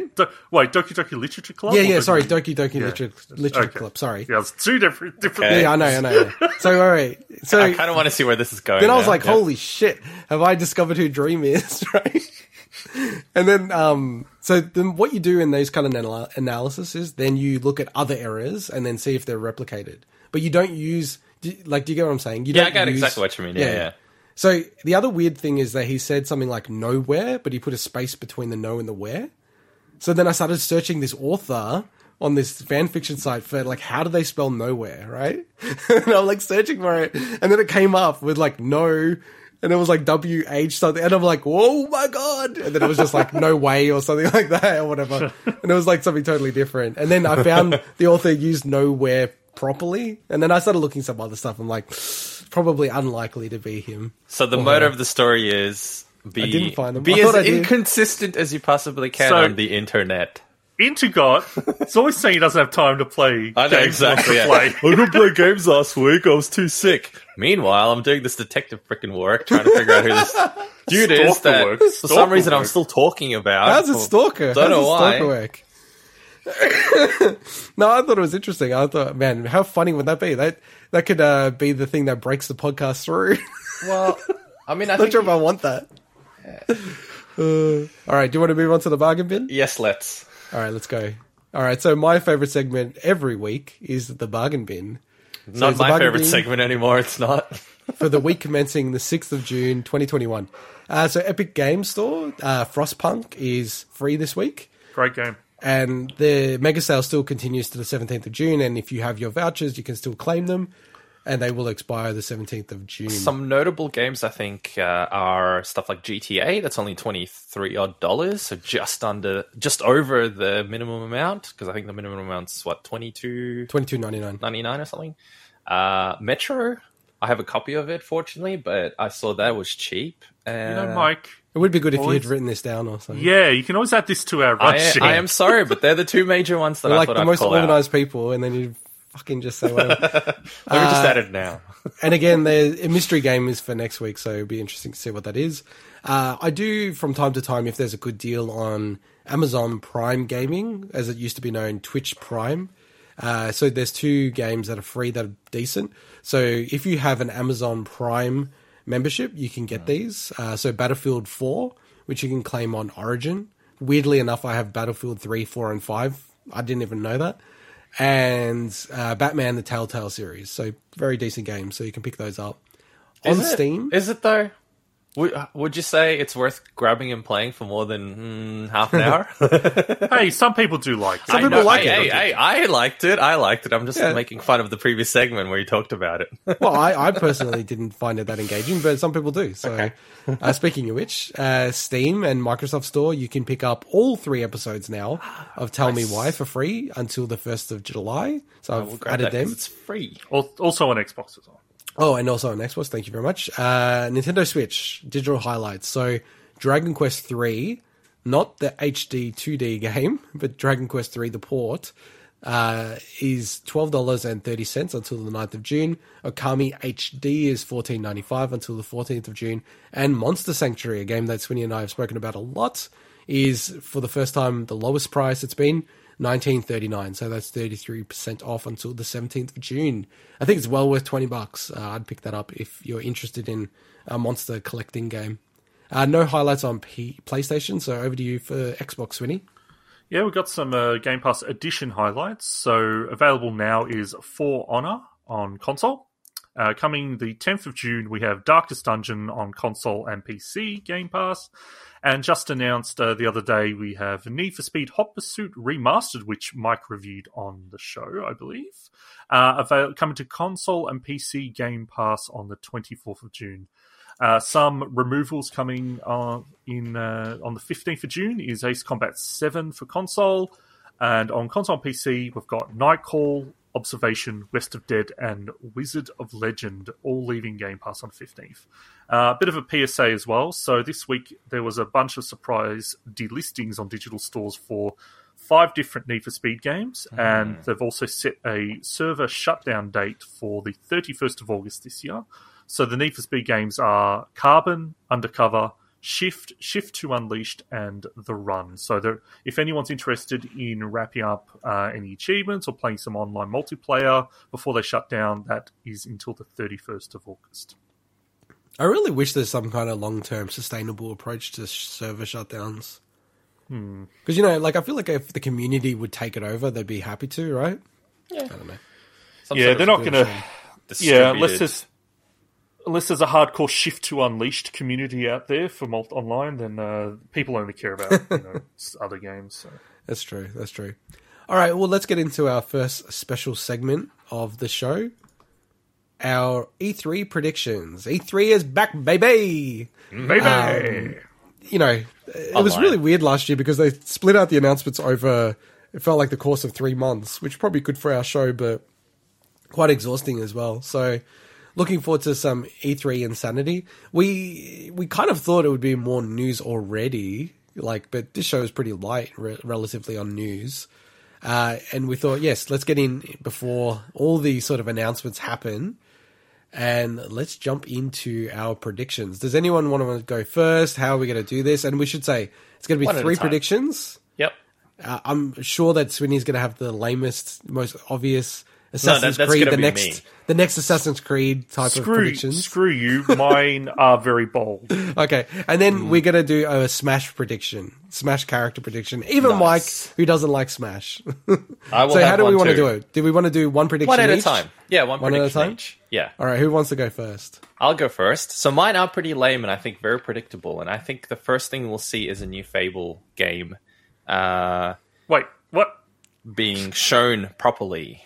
Oh, come on. I thought we were talking about new announcements, not like we're going to show something. Yeah, this is lame. This is going to be unannounced I said mine were going to be lame. Last time my predictions were completely everything that I've got is unannounced. I'm just going to go with stuff that I'm confident will happen. That's not predictions. Okay, go. No, I'm going with that. I'm sticking All right. It's his prediction. Mike is the new title of being the lame-ass motherfucker. Yeah, thanks. Go on. So that's it, Fable. Okay, you gotta go harder in the paint. So what do you mean? They'll show proper gameplay footage, yes. Dated? Yeah. Yes, they will date it. And what date is it? It's going to be later this year. 2021, okay. Yeah, all right. November 2021. Got you in the box there. That's good. Is anyone noting this? Is there anyone noting this down? Of course not. All right, hang on. I will type it up. I've already written mine, so I can just copy and paste it. Cool. Okay, cool. All right, I'll go next. So I've split mine up between 3 different, presentations. Yeah. So my Xbox presentation prediction is Killer Instinct 2 is announced being developed by Ninja Theory. Ninja Theory? Very specific. Yes. Where are you getting this? Ninja Theory? Interesting. Because I was just looking at the stuff they're working on, and I just think that they've got the most action chops out of the developers that Microsoft has recently acquired. So I thought, hey, who better to make Killer Instinct 2 out of the studios that they have under their wing? Mm-mm. Okay. I like it. I'm actually super keen to get into Killer Instinct again. So I like your prediction. All right, so what you got? I got a prediction. It's partly based on rumors. I believe that the Odyssey team are working on Super Mario X Donkey Kong Kingdoms Collide. They will be making a Donkey Kong 64 sequel, but also a sequel to Mario Odyssey, where you Mario Odyssey. can play Mario, and then also Donkey Kong is in the story as well. That's wild. And there's interchange between those two. Okay, just thinking, that's interesting. the last time we probably had a because that, when I say platform or 3D or 2D, I'm just thinking was Yoshi's Island 2 when they had Donkey Kong in that with the other Mario characters. Now, like Mario and Donkey Kong being together, it's obviously, given that they're in the same game together as the first game together, Donkey Kong, the arcade game, it's not unusual. And there's been a lot of like versus games. But I think the thing is, Nintendo want to revitalize Donkey Kong, in my view. And I think putting it into a platformer, and they're just the best at making those platformers. But at the same time, I'm just not a buyer that they would just make a Donkey Kong game. I feel like Mario is such a powerful, part of their franchise that they would have to, collide them together. I don't know. I just think it makes a lot of sense and it'd be fun and interesting, way to merge. So yes, and I've got the name as well, Kingdoms Collide with a K. And then I also want to say that the story will have Bowser and then also King K. Rool, and it will be like them working in cahoots. Are you making all of this up 100%, or is it based on what do you mean? Sort of? Yeah, I don't know. This is semblance a of bold reality. Full on prediction. Cool. All right, go on. What's your prediction too, Mike? Goddamn, mine are lame. A new Metroid game. Oh my god! They haven't even finished their. They haven't even properly shown Metroid Prime 4 yet. No, there's going to be a new one. On top of that. On top of that, like a 2D Metroid. Like a 2D Metroid. Okay, that's a bit more bold. Well, I had that as my fourth or third prediction, but I changed it because I thought it was so lame. Well, it because is lame. Like Mercury I'm not Steam, denying we haven't heard anything from Mercury Steam, and they did a pretty good job with Samus Returns, so it feels like obvious that they'll be making something Metroid 2D, but yeah. Okay. Okay, my next Wait, one. hang on. We've got to box them in a bit more because these are boring. Why? Is it going to be Metroid 5? Or is it going to be a remake of an existing Metroid game? I think it's going to be Metroid 5. Oh, I'd be happy, man. It's 2002 since the last new Metroid game in the series, so... Okay. All right, cool. All right. So my next one is for Nintendo. I think we will see an announcement of Xenoblade Warriors. So a Warriors game set in Warriors. Okay, that's an interesting one. Yeah. Wow. So It's a good. That's a good one, dude. That's a good one. Oh, damn, We've like that one. I like that one. That's a good one. Shit, I think that's gonna happen. we've had Fire Emblem Warriors. We've also had Fire Emblem Warriors, and Persona. While not Nintendo got the treatment recently. So Xenoblade has 3 different mainline games that it can pull characters from. So I reckon, prediction is Xenoblade Warriors, obviously headed up by Koei Tecmo. So, damn, that's a good one. I like that. I like that one. I could see that. I would be banking that one out of all of them so far. All right, so we're up to me, right? Yeah. My prediction is that id, Hugo Martin, Marty Stratton, the guys over at id, are going to be making a Quake reboot in the style of what they've done with Doom. Yep. And instead of being about the Strog and, the kind of Quake 2 timeline, because Quake is really like 2 series in one, both called Quake. I think that just thinking about those guys, I don't think they'll go to Doom 3 straight away. I think they kind of got a bit burnt out with Doom Eternal. I think they'd want to do something new-ish, but still stay within the whole realm of being in the id space. And I actually think they'll go to Quake 1 and go really hard on the HB Lovecraft style. And like one other additional prediction, I think they'll have like Dragon in the game, because that was a very infamous part of, Quake, because they had a dragon in one of the screenshots, and then there's no dragon in the actual game. I remember that when I was a kid. So yeah, like I think they'll make Quake, and they'll lamely call it Quake. So that's me. Okay, that's not a bad one. I think it's very plausible, because we did talk about a potential Quake reboot on a previous episode, I think. Didn't we? Over to you, Mike. What's your third? Oh, so, Sweeney, you were going to say something? No? No, go. Cool, okay, so my third prediction, which is not that they're going to actually reveal a trailer for Elder Scrolls, the new Elder Scrolls. That's not my prediction. I think they will do that, but I reckon there's going to be a new Duke Nukem game. Oh, okay. Interesting. Because of the revitalization of Apogee and the 3D Realms tie-in. So that's Well, my you know, prediction. Gearbox. new I think Duke Gearbox Nukem. has the rights. They have the rights now, yeah. I think. And I Gearbox isn't. They do have an E3. They are at E3. Correct. Yes. Correct. So yes. I it's not going to happen. But that's my I did prediction say anyway. it because remember when I was saying to you guys, you know, Duke Nukem Forever, like, was that a good game? I might buy it. I'll just Nukem. quickly check. It's not in have it? alphabetical order. Yeah, I've got it. I actually have it up One- there. You've only You got already had like it. 5 360 games, and it's one of them. No, I've got a lot of 360 games. Yes, all But, three of them. You got 3 Yeah. of them. Sorry, So no, I you was like, got oh my 1, 2, God. 3, 4, 5 of them.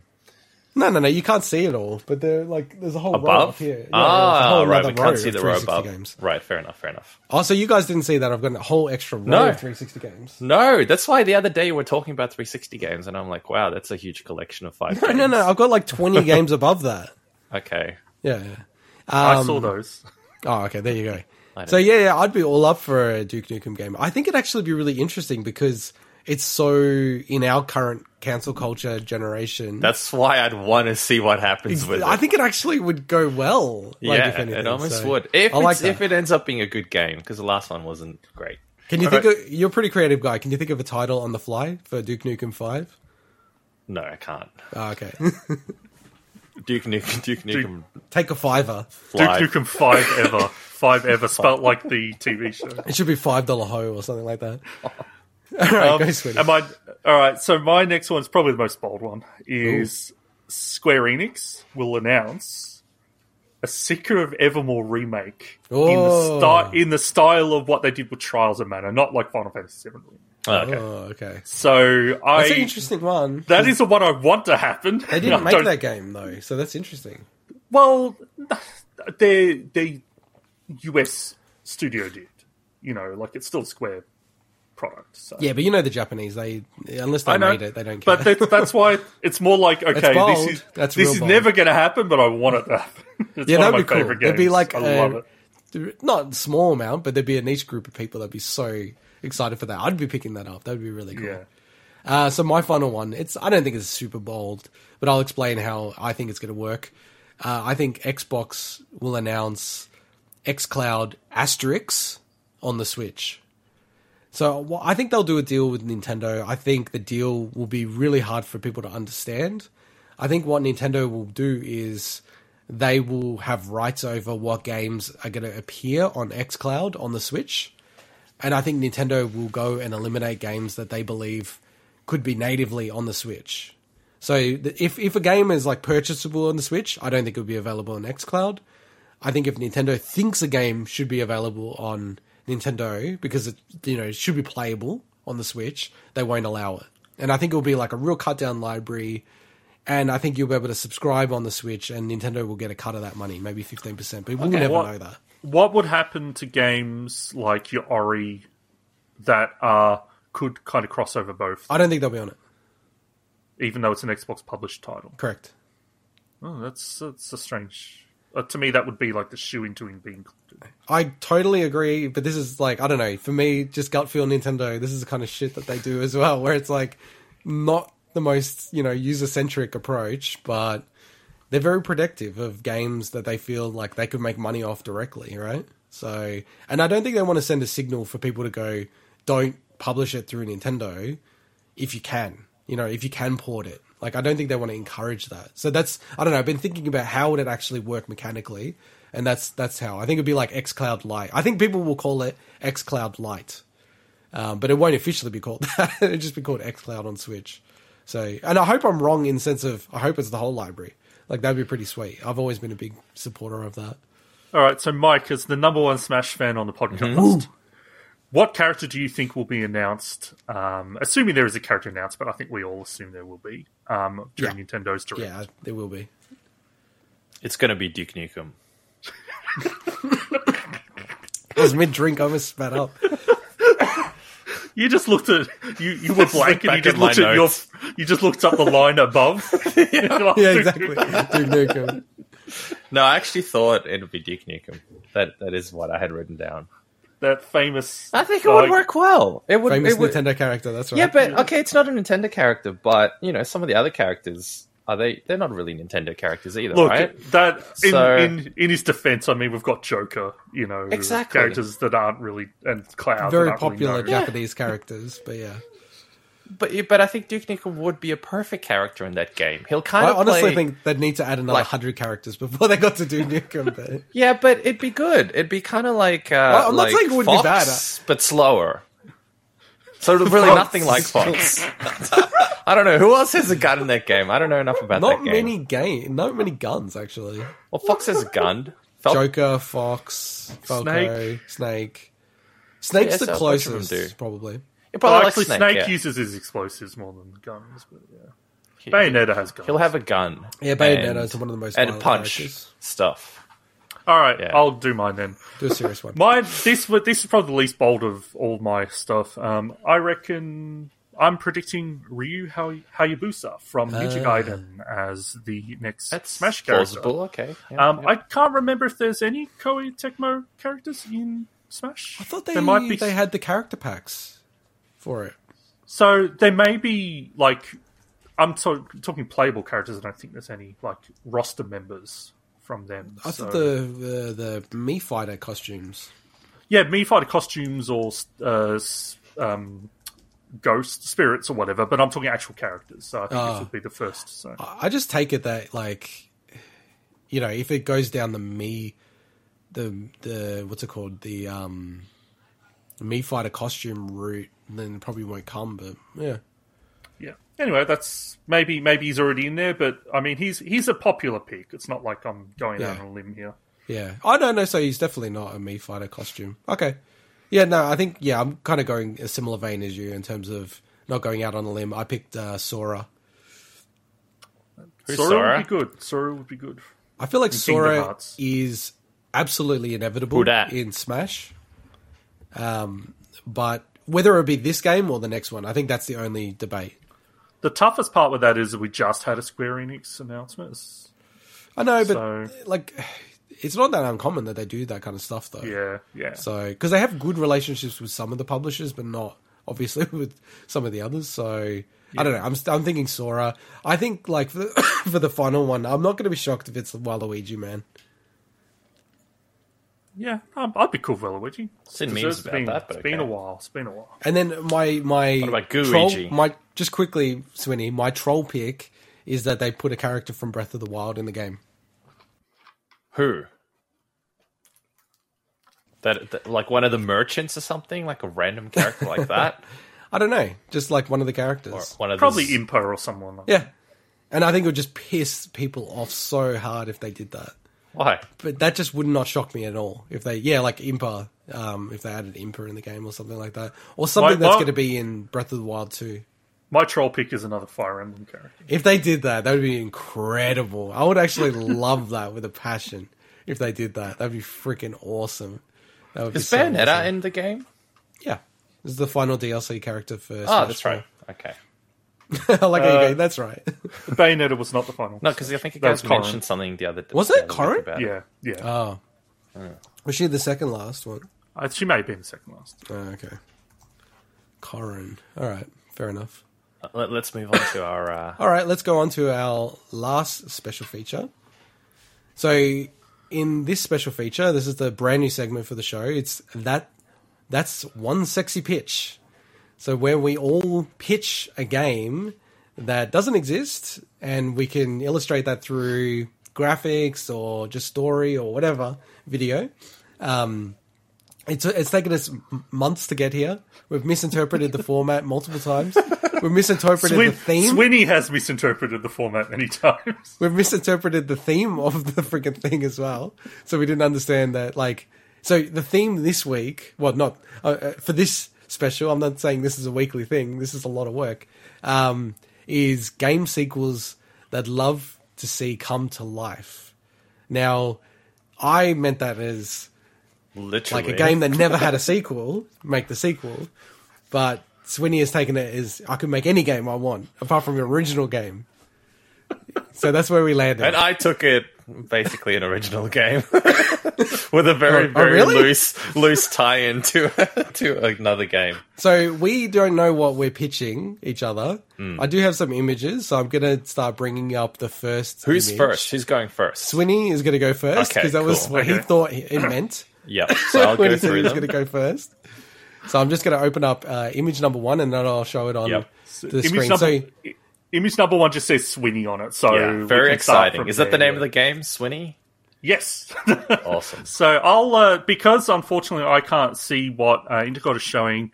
There may be some confusion. Hopefully we'll avoid it. I will say, hey, can you move on to the next slide because Intergod or next image because Intergod is the one controlling it. So before we move any further, just wanted to say that this idea came to me within a minute of Intergod coming up with the idea for this feature. When he told me, hey, Wow. I'm thinking of... I think you came up with the name before you came up with the actual concept. Didn't you? Yeah. Yeah. So that's one sexy pitch. I'm like, I know exactly what I'm doing because honestly, it's something I've always thought about and always wanted to play. And that game is, next slide, Oh. F-Zero Saga. Love the logo. So before I get into it, just wanted to bring up a recent comment from a former Nintendo developer, Takaya Imamura, who worked on the F-Zero series, about bringing the series back. And he said, I've always thought about it many times, but without a grand new idea, it's hard to bring back. So F-Zero Saga is my grand idea. So next slide 3, thanks. Yep. F-Zero Saga is a racing action RPG starring the one and only Captain Falcon. This is a bold new concept for the 7th main title in the series, and the first entry in the series in over 17 years, with the last entry being 2004's F-Zero Climax on the Game Boy Advance. So move on next. Thanks. This ambitious F-Zero title will be developed by a collaborative team from both Intelligent Systems and Camelot Software Planning. So for anyone that doesn't know, Intelligent Systems have a rich history of mixing action gameplay with RPG elements and are famous for their work on the Paper Mario games, Fire Emblem, Advance Wars, and Mario Kart Super Circuit. Camelot are responsible for successfully mixing sports titles with RPG systems, including the classic Mario Tennis and Mario Golf handheld sport RPGs. They're also the masterminds behind the Golden Sun and Shining Force RPG series. So with the super team of mixed genre RPG specialists behind it, F-Zero Saga will be a monumental step forward for the F-Zero world and exactly what we need to bring the series back to life for fans, both old and new. So, next page, thanks. Our planned features for F-Zero Saga include classic racing modes, such as Arcade Grand Prix, Time Trial, so anyone that just loves to play F-Zero for its racing, don't be worried. There'll also be 4-player local split screen and online for up to 16 players. We're hoping to push this number up to 30 to match the number of races in F-Zero X, but we'll see how it goes during development. The arcade GP will feature up to 29 CPU players alongside yourself. We'll also include a track editor, which expands greatly on the mode included in the 64DD F-Zero X expansion kit. You'll be able to share track codes with friends and download top-rated community tracks. Lastly, the big new feature, Falcon Saga. This is a lengthy, story-driven action RPG campaign starring Captain Falcon, which I'll get more on this. Get to this soon. Next page, thanks. In terms of gameplay, as this is the first F-Zero title in 17 years, we really wanted to bring it back closer to the series roots. For that reason, the gameplay will be inspired and modelled after Nintendo 64's F-Zero X, which was a landmark entry in the series. While we'll take some ideas from the last console entry, which was Amusement Vision's F-Zero GX on the GameCube, we feel that F-Zero X's gameplay will resonate more with the tone and style of F-Zero Saga. Next page, thanks.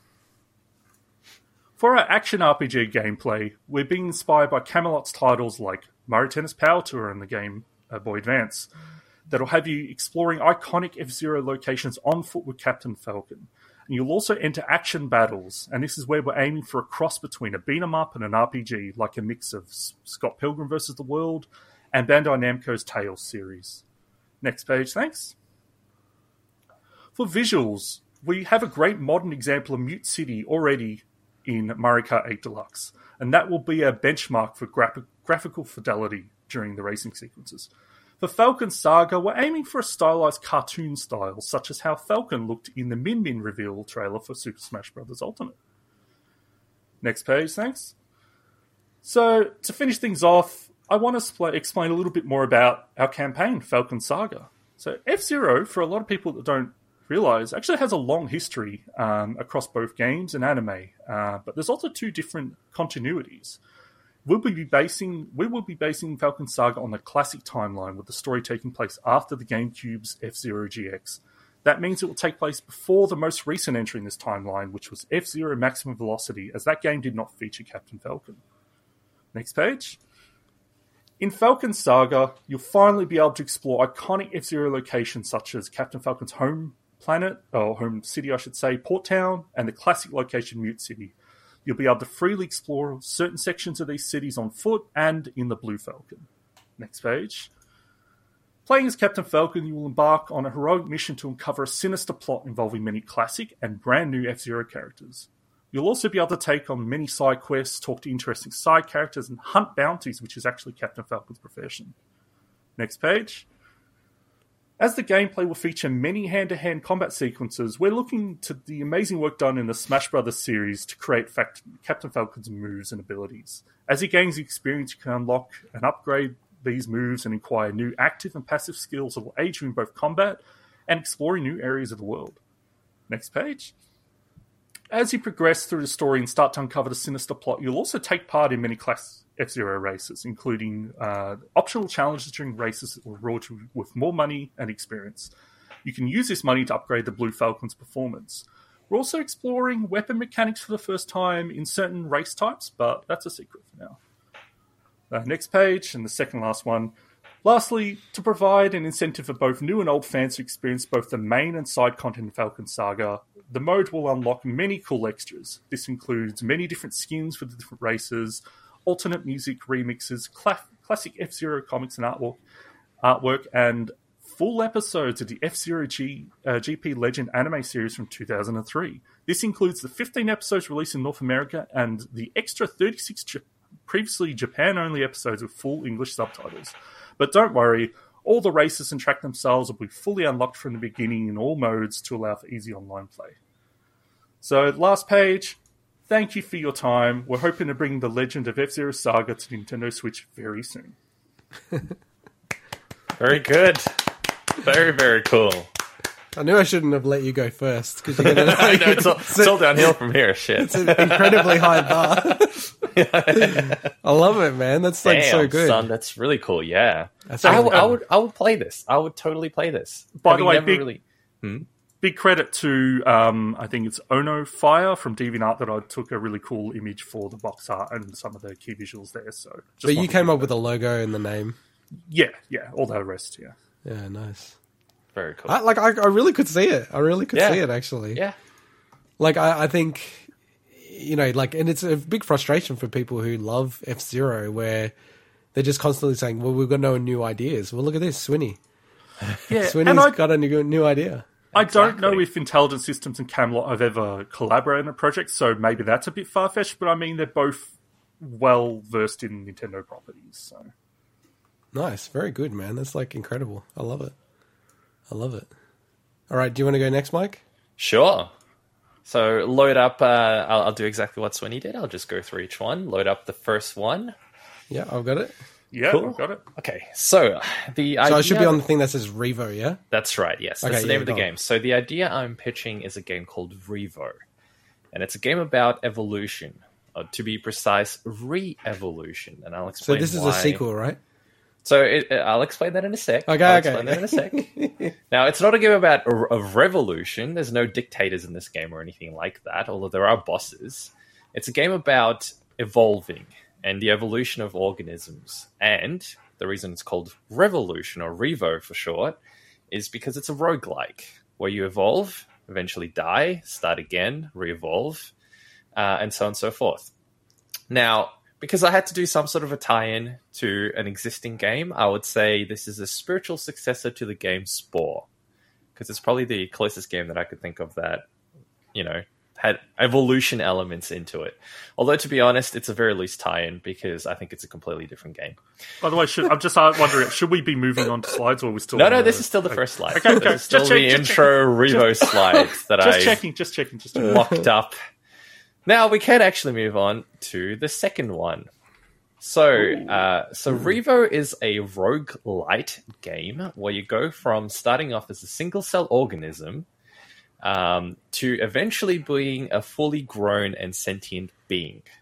You can kind of think of it like a Dead Cells kind of game mixed with No Man's Sky, and I'll show you guys some mock-ups later on that will explain why that's the case. So at the very start of the game, you are you're just a simple single-cell organism floating through this vastness of nothingness, and the game actually starts off being very pixelated. So very simple, 320 by 240 pixels kind of graphics. And as the game evolves, or as you evolve, the graphics and the complexity of the game actually improve. So the resolution of the game goes up as you're slowly evolving through the game and experiencing different parts of the game. And the reason behind that is because you can think of it as a microcosm of the evolution of gaming itself. So it started off like a cool little 2D pixelated top-down game, which I'll show you guys in a sec, and then eventually goes into a cool 3D full experience. Over to number 3, please.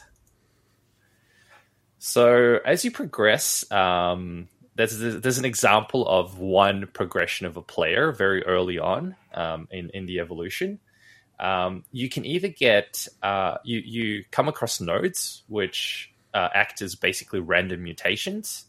So when you hit that particular node, kind of like any roguelite game, it can give you a random ability, and in this case, it gives you a random mutation. That allows you to either, for example, evolve a longer tail, which might make you swim faster through this place, or it makes you tougher, so it's harder for enemies to hit you. Whatever the case may be, it's these random mutations. The other thing that can also happen is not just random mutations that affect how you evolve, but whether you use a particular thing. So, for example, there's an ability to dash in the game. If you consistently use the dash ability, you're more likely to get an evolution of that particular ability. And likewise, if you use melees when attacking enemies, as opposed to a different ability that you might have, you're more likely to also get that random mutation being upgraded in that particular path. So if we move over to the next one, please. So this should be the one where in this particular place, the player has mutated a little further on into a frog-like somethingness. And you can see it's sort of inspired by sort of that top-down, in this case, it's still a bit of a top-down shooter kind of game, where you get the enemy health bars, random enemies floating around that you have to kill to continue to survive, to evolve. And one thing to probably also note here is that you get different biomes that you play within, which are based on your current evolution level. So it doesn't, unfairly mix you in with enemies that are way further advanced than you are that would, instantly kill you. But you can sort of go, because it's got that RPG element where you can kind of go towards those biomes if you choose to, but you're probably going to get completely gobbled up and you're going to have to start your evolution process once again. So if we move on to the next screen, which is an example of a boss battle, again, relatively early in its evolutionary stage. Boss battles obviously give you much bigger boosts to your evolution. In this case, because you absorb their DNA. So at every stage of the way, there's a boss, and when you beat the boss, it moves on to the next big stage of evolution. So if we go into example number 6, this is a much more advanced stage of the evolution where you're now gone well beyond the simple 2D pixelated top-down version of the game, and it's evolved into the stage of the game where you're a more sentient creature that, once again, this is showcasing that you can have different elements that can evolve depending on how you play the game and depending on what you use or what random mutations you can get. And if we move on to the next slide, which is just a quick sketch that I did, just to illustrate the concept, which is sort of one of the key things behind the game, and that is you start off, once again, as this very simple life form in a very pixelated 2D environment, and then as you progress through the game, you go into this, eventually evolve into a creature where you play, so that the gameplay and the camera and the mechanics actually evolve as you play the game. In that particular evolution set. So if you can sort of picture the camera slowly going from a top-down 2D to sort of like a 2.5D game concept all the way to the end where it's a fully RTX ray tracing enabled 3D landscape of a platformer kind of game. And if you switch to the last one, which is the last quick sketch that I did, just as a quick example of how, the graphics improve through the process from the beginning all the way to you being a sentient creature. I don't have time to do some screenshots, but the idea was that you eventually evolve into a full-on intergalactic creature. So it literally, the game will go from this tiny little single-celled organism, and if you make it all the way through and you don't die, you get all the way to being this sentient creature that explores space. And of course, every time you die, you restart it back at the beginning. But that's cool because you can play the game again, get a different evolutionary path that might take you through different levels. You might be in a sea level for longer. You might be in a land one for longer, depending on what, random mutations you might get that particular playthrough. That's it. Nice, man. So what's the... Man, that's just anyone, just quickly, anyone that's only listened to the audio, please check out a clip of this because Mike's artwork that he's done is just absolutely gorgeous. Yeah, it's Thanks, insane. man. I didn't think it was that good, but okay. You guys have gone like so over the top. I love it. So what's the roguelite element to it? Right, so the roguelite is it's a typical kind of roguelite game where you play, you evolve, you improve, and then you die. And then you start again, but What do you retain? So I haven't, to be honest, I was thinking about that and I wasn't able to really nail it down. I think it was going to initially just be simple things like having more resistance, more health, little things like that just incrementally improve each playthrough. But to be honest, if I was to actually do this as a proper game, I don't quite know what you'd retain. Because it could always be a rogue-like where it has no retention of anything. Could be, and there's absolutely zero retention. Yeah, it'd be pretty brutality bloody. of real life. Maybe the game isn't necessarily... Because I kept thinking, especially in the later stages of the game, I kept thinking of a game like No Man's Sky, where it's not about being ridiculously difficult or anything. It's just about almost pointless exploration. And there are a few more elements that I didn't speak about. One, which is that it's actually supposed to be a relatively chill game. It's not necessarily a hard game, and the idea was that you get really cool chilled music as you progress through the levels. It's kind of like if you guys played Resogun, those kind of games with cool particle effects and awesome ambient music associated to it. It was that kind of a concept. Yeah. And then I even thought about potentially implementing multiplayer elements where you come across other players and you fight for survival, or even like you can integrate their DNA and steal some of their particular mutations and stuff like that. But really the whole concept ultimately was about starting off as the single cell organism and trying to survive all the way through basically exploring space.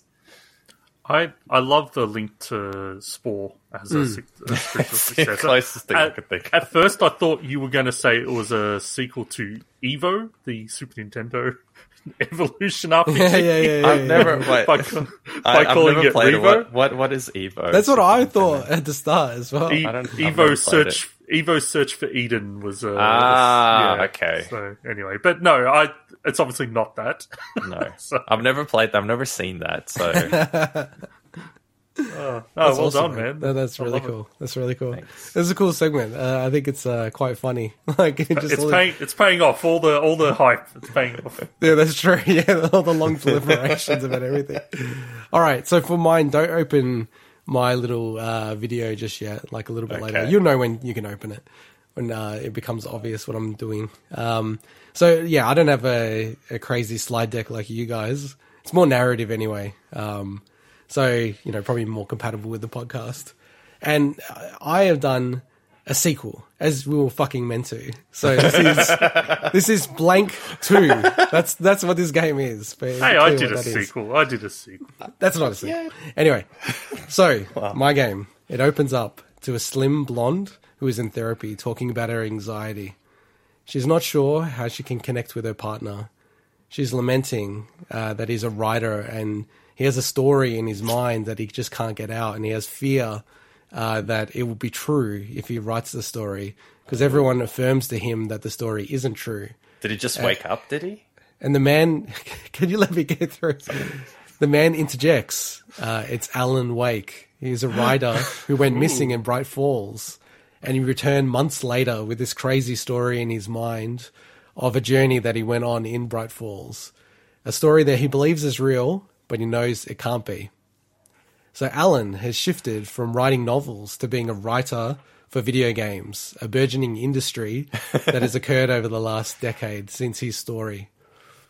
Something novel many times ago, but now is just taking oxygen and expressing his creativity, everything that he's been about in his career, how to bring things to life in a video game format. He's now working at a studio, and one day, so we're opening up to him being at his studio, and he's sent a link to a game that he's never heard of called Ocean Awakens. He ignores it because he's not really sure what it is and thinks maybe that's a scam, moves on with his life. Next scene. Alan and Alice, are going away. So Alice is wanting for him to break out of his anxiety and wanting for him to express his story and express his truth, to get it out of his system because she thinks it's important for him. So they take a trip to Mount St. Cole, and she hopes that it will actually bring something out of him. Given his anxiety of going to the lake and going into water, she thought maybe going to a mountain and away from water would make a lot of sense. As they're heading into the town of Mount St. Cole, there's a tribute to a volcanic eruption that occurred in 1981. And it so happens that the town is commiserating the 40th anniversary of that explosion. But the commiserations over time have warped into some kind of pseudo-pagan ritual now where people are daring each other to climb up the mountain and actually go into the volcanic area and get drunk and have massive parties and have lots of fun in that space. And it's really warped its perception from when there was a massive volcanic eruption. Given that there was a volcanic eruption in that space, all scientists that have looked at it and people in that profession have really come back and said, well, it won't be able to erupt for 100 years or 1,000 years. So there's not any real risk of the pagan ritual that everyone's developed. Alice is keen to join in to the celebration, and Alan thinks it's a crazy idea, so he actually doesn't want to go, and they have a bit of a disagreement and an argument about it. So she heads off, and he's just waiting there, and he's thinking, okay, I'm going to head back. But in the far off distance, he can hear explosions and like crazy gunshots or some kind of bomb or like some insane thing happening at the big ritual. And when he gets back there to the party, he can't find Alice anywhere. She's completely gone. And he's desperately trying to ask people, what's going on? I don't understand what's happening. Where's Alice? And they keep saying, you need to go talk to the chief. You need to go talk to the chief in the big tent. So he's like, okay, this is crazy. These people are insane. As he walks into the big tent, he's met by a man, very slim man, who just looks at him. And he actually says straight to him without knowing him, but knowing him, hello, Alan Wake. I'm Sam Lake. I created you. And then the game opens up to this man who's starting to talk about his experiences and, telling him things that only he knows and no one else knows.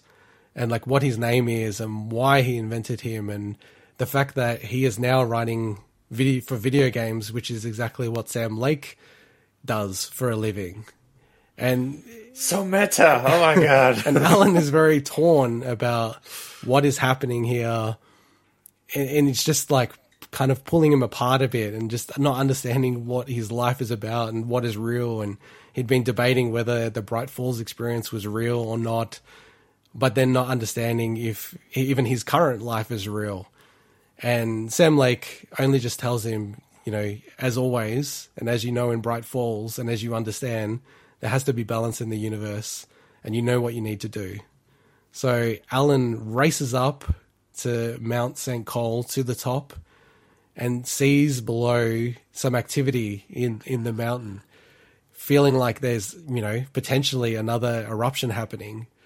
So the game pauses as he dives off into the eruption, and then, obviously fades into the next chapter of the game, probably the next third.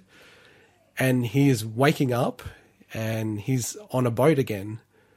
And he sees off in the distance a sign that says Bright Falls. And he's extremely confused and looking around and understanding his environment, but not understanding where Alice is or what's going on in his life. And then from this point in the game, he's told that he has been a video game writer and that different components of the story as it plays out, it actually plays out as different styles of video games. So there's components of the game and the chapters and the sort of obstacles he has to overcome where it's like a Resident Evil style game, and then others where it's, slightly different other formats of games. So you have different like play styles. Later in the game, he does meet up with Jesse Fadden from Control. So there's a bit of a mash between there and like, is he the writer of her game? Is that a game? Is this actually like the game that he's playing? And then the game really centers around Sam Lake at the end of, is he a boss? Is he a mentor? Is he sort of your enemy? Is it real or is it not? So that's kind of like my idea for Alan Wake 2. Damn, son. Do we open the video now? Yeah, you can already open it before. You told us not to open it. No, I just said, I actually haven't even showed it on the B-roll. I should pop it up for a second. Oh, man. So yeah, that's my idea for Alan Wake 2. Oh, I that's play awesome. that. I play that. I love the Sam Lake tie-in. That's so cool. Yeah, Well, tie-in look, is in there. That's wild. Now I understand why you're looking up fan fiction earlier, because So you just meta. basically wrote the entire sequel. Exactly. Pretty much, yeah. Oh man. And Alice, where the fuck is Alice? I thought I need to get it in before they actually announce an Alan Wake 2. Now, So there's been American Nightmare, but that's more of a spin-off than a sequel. Yeah. So you're saying that the gameplay will change, or will Yes. still?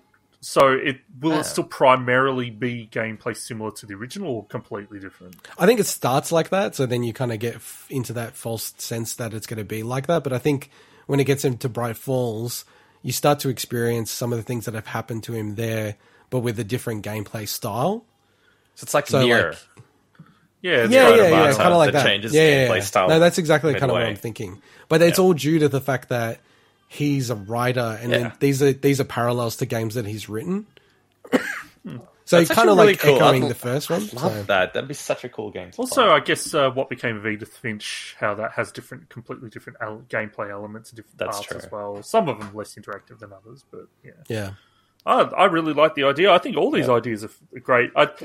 Obviously, this is just the first time we're doing this segment, so I'm looking forward to when we do it in the future again. But it just goes to show how different we approach this as well. Yeah, which that's is true. Which is why when Mike asked me the other day, it's like, "Oh, what are you guys doing? You're preparing images." I'm like, "No, I kind of want to see what we all do." for this, you I know? agree. Like you sold this through the story, Yeah. and you sold it through like the world, building our imagination around it. I'm sitting there just putting logos and slides, you know. but So it- it's different, you know. It's I think it'd be really fun to actually do one where we're doing all the same game. So it's like same come up brief. with an idea for the exact same game, but then whatever your idea for how to do that game. Yeah. It'd be like Halo Infinite. Okay, pitch Halo Infinite. What would it actually be? Type of thing. I think that would be really funny. Just to see how, what different ideas we could possibly have. Also, my pitch was still holding on hope that we might get a new F-Zero. Well, I definitely want a new Alan Wake game. And I think given Yeah. that he's appeared in the expansions of Control, I think is pretty... I don't know. It seems like all the rumors are that they Plausible. will have Alan Wake too. Oh, I'm sure they would. It's a cool IP. Hopefully. It deserves another game. Awesome. Did you play Quantum Break? Not yet. Okay. Not yet. I will soon, hopefully. All right. Well, why don't we wrap up for this week? Next week we'll be covering further E3 news, and I will be picking up Game Builder Garage. So I'll be giving my early impressions with that, and I think Mike's picking that up as well because he needs to build a game. All right. If you need to reach out to us, yeah, but I can't publish it. If you want to reach out to us, find us on Bigwig Pod or reach out to us through the YouTube comments. But for now, bye bye. See ya. Ciao. Bye.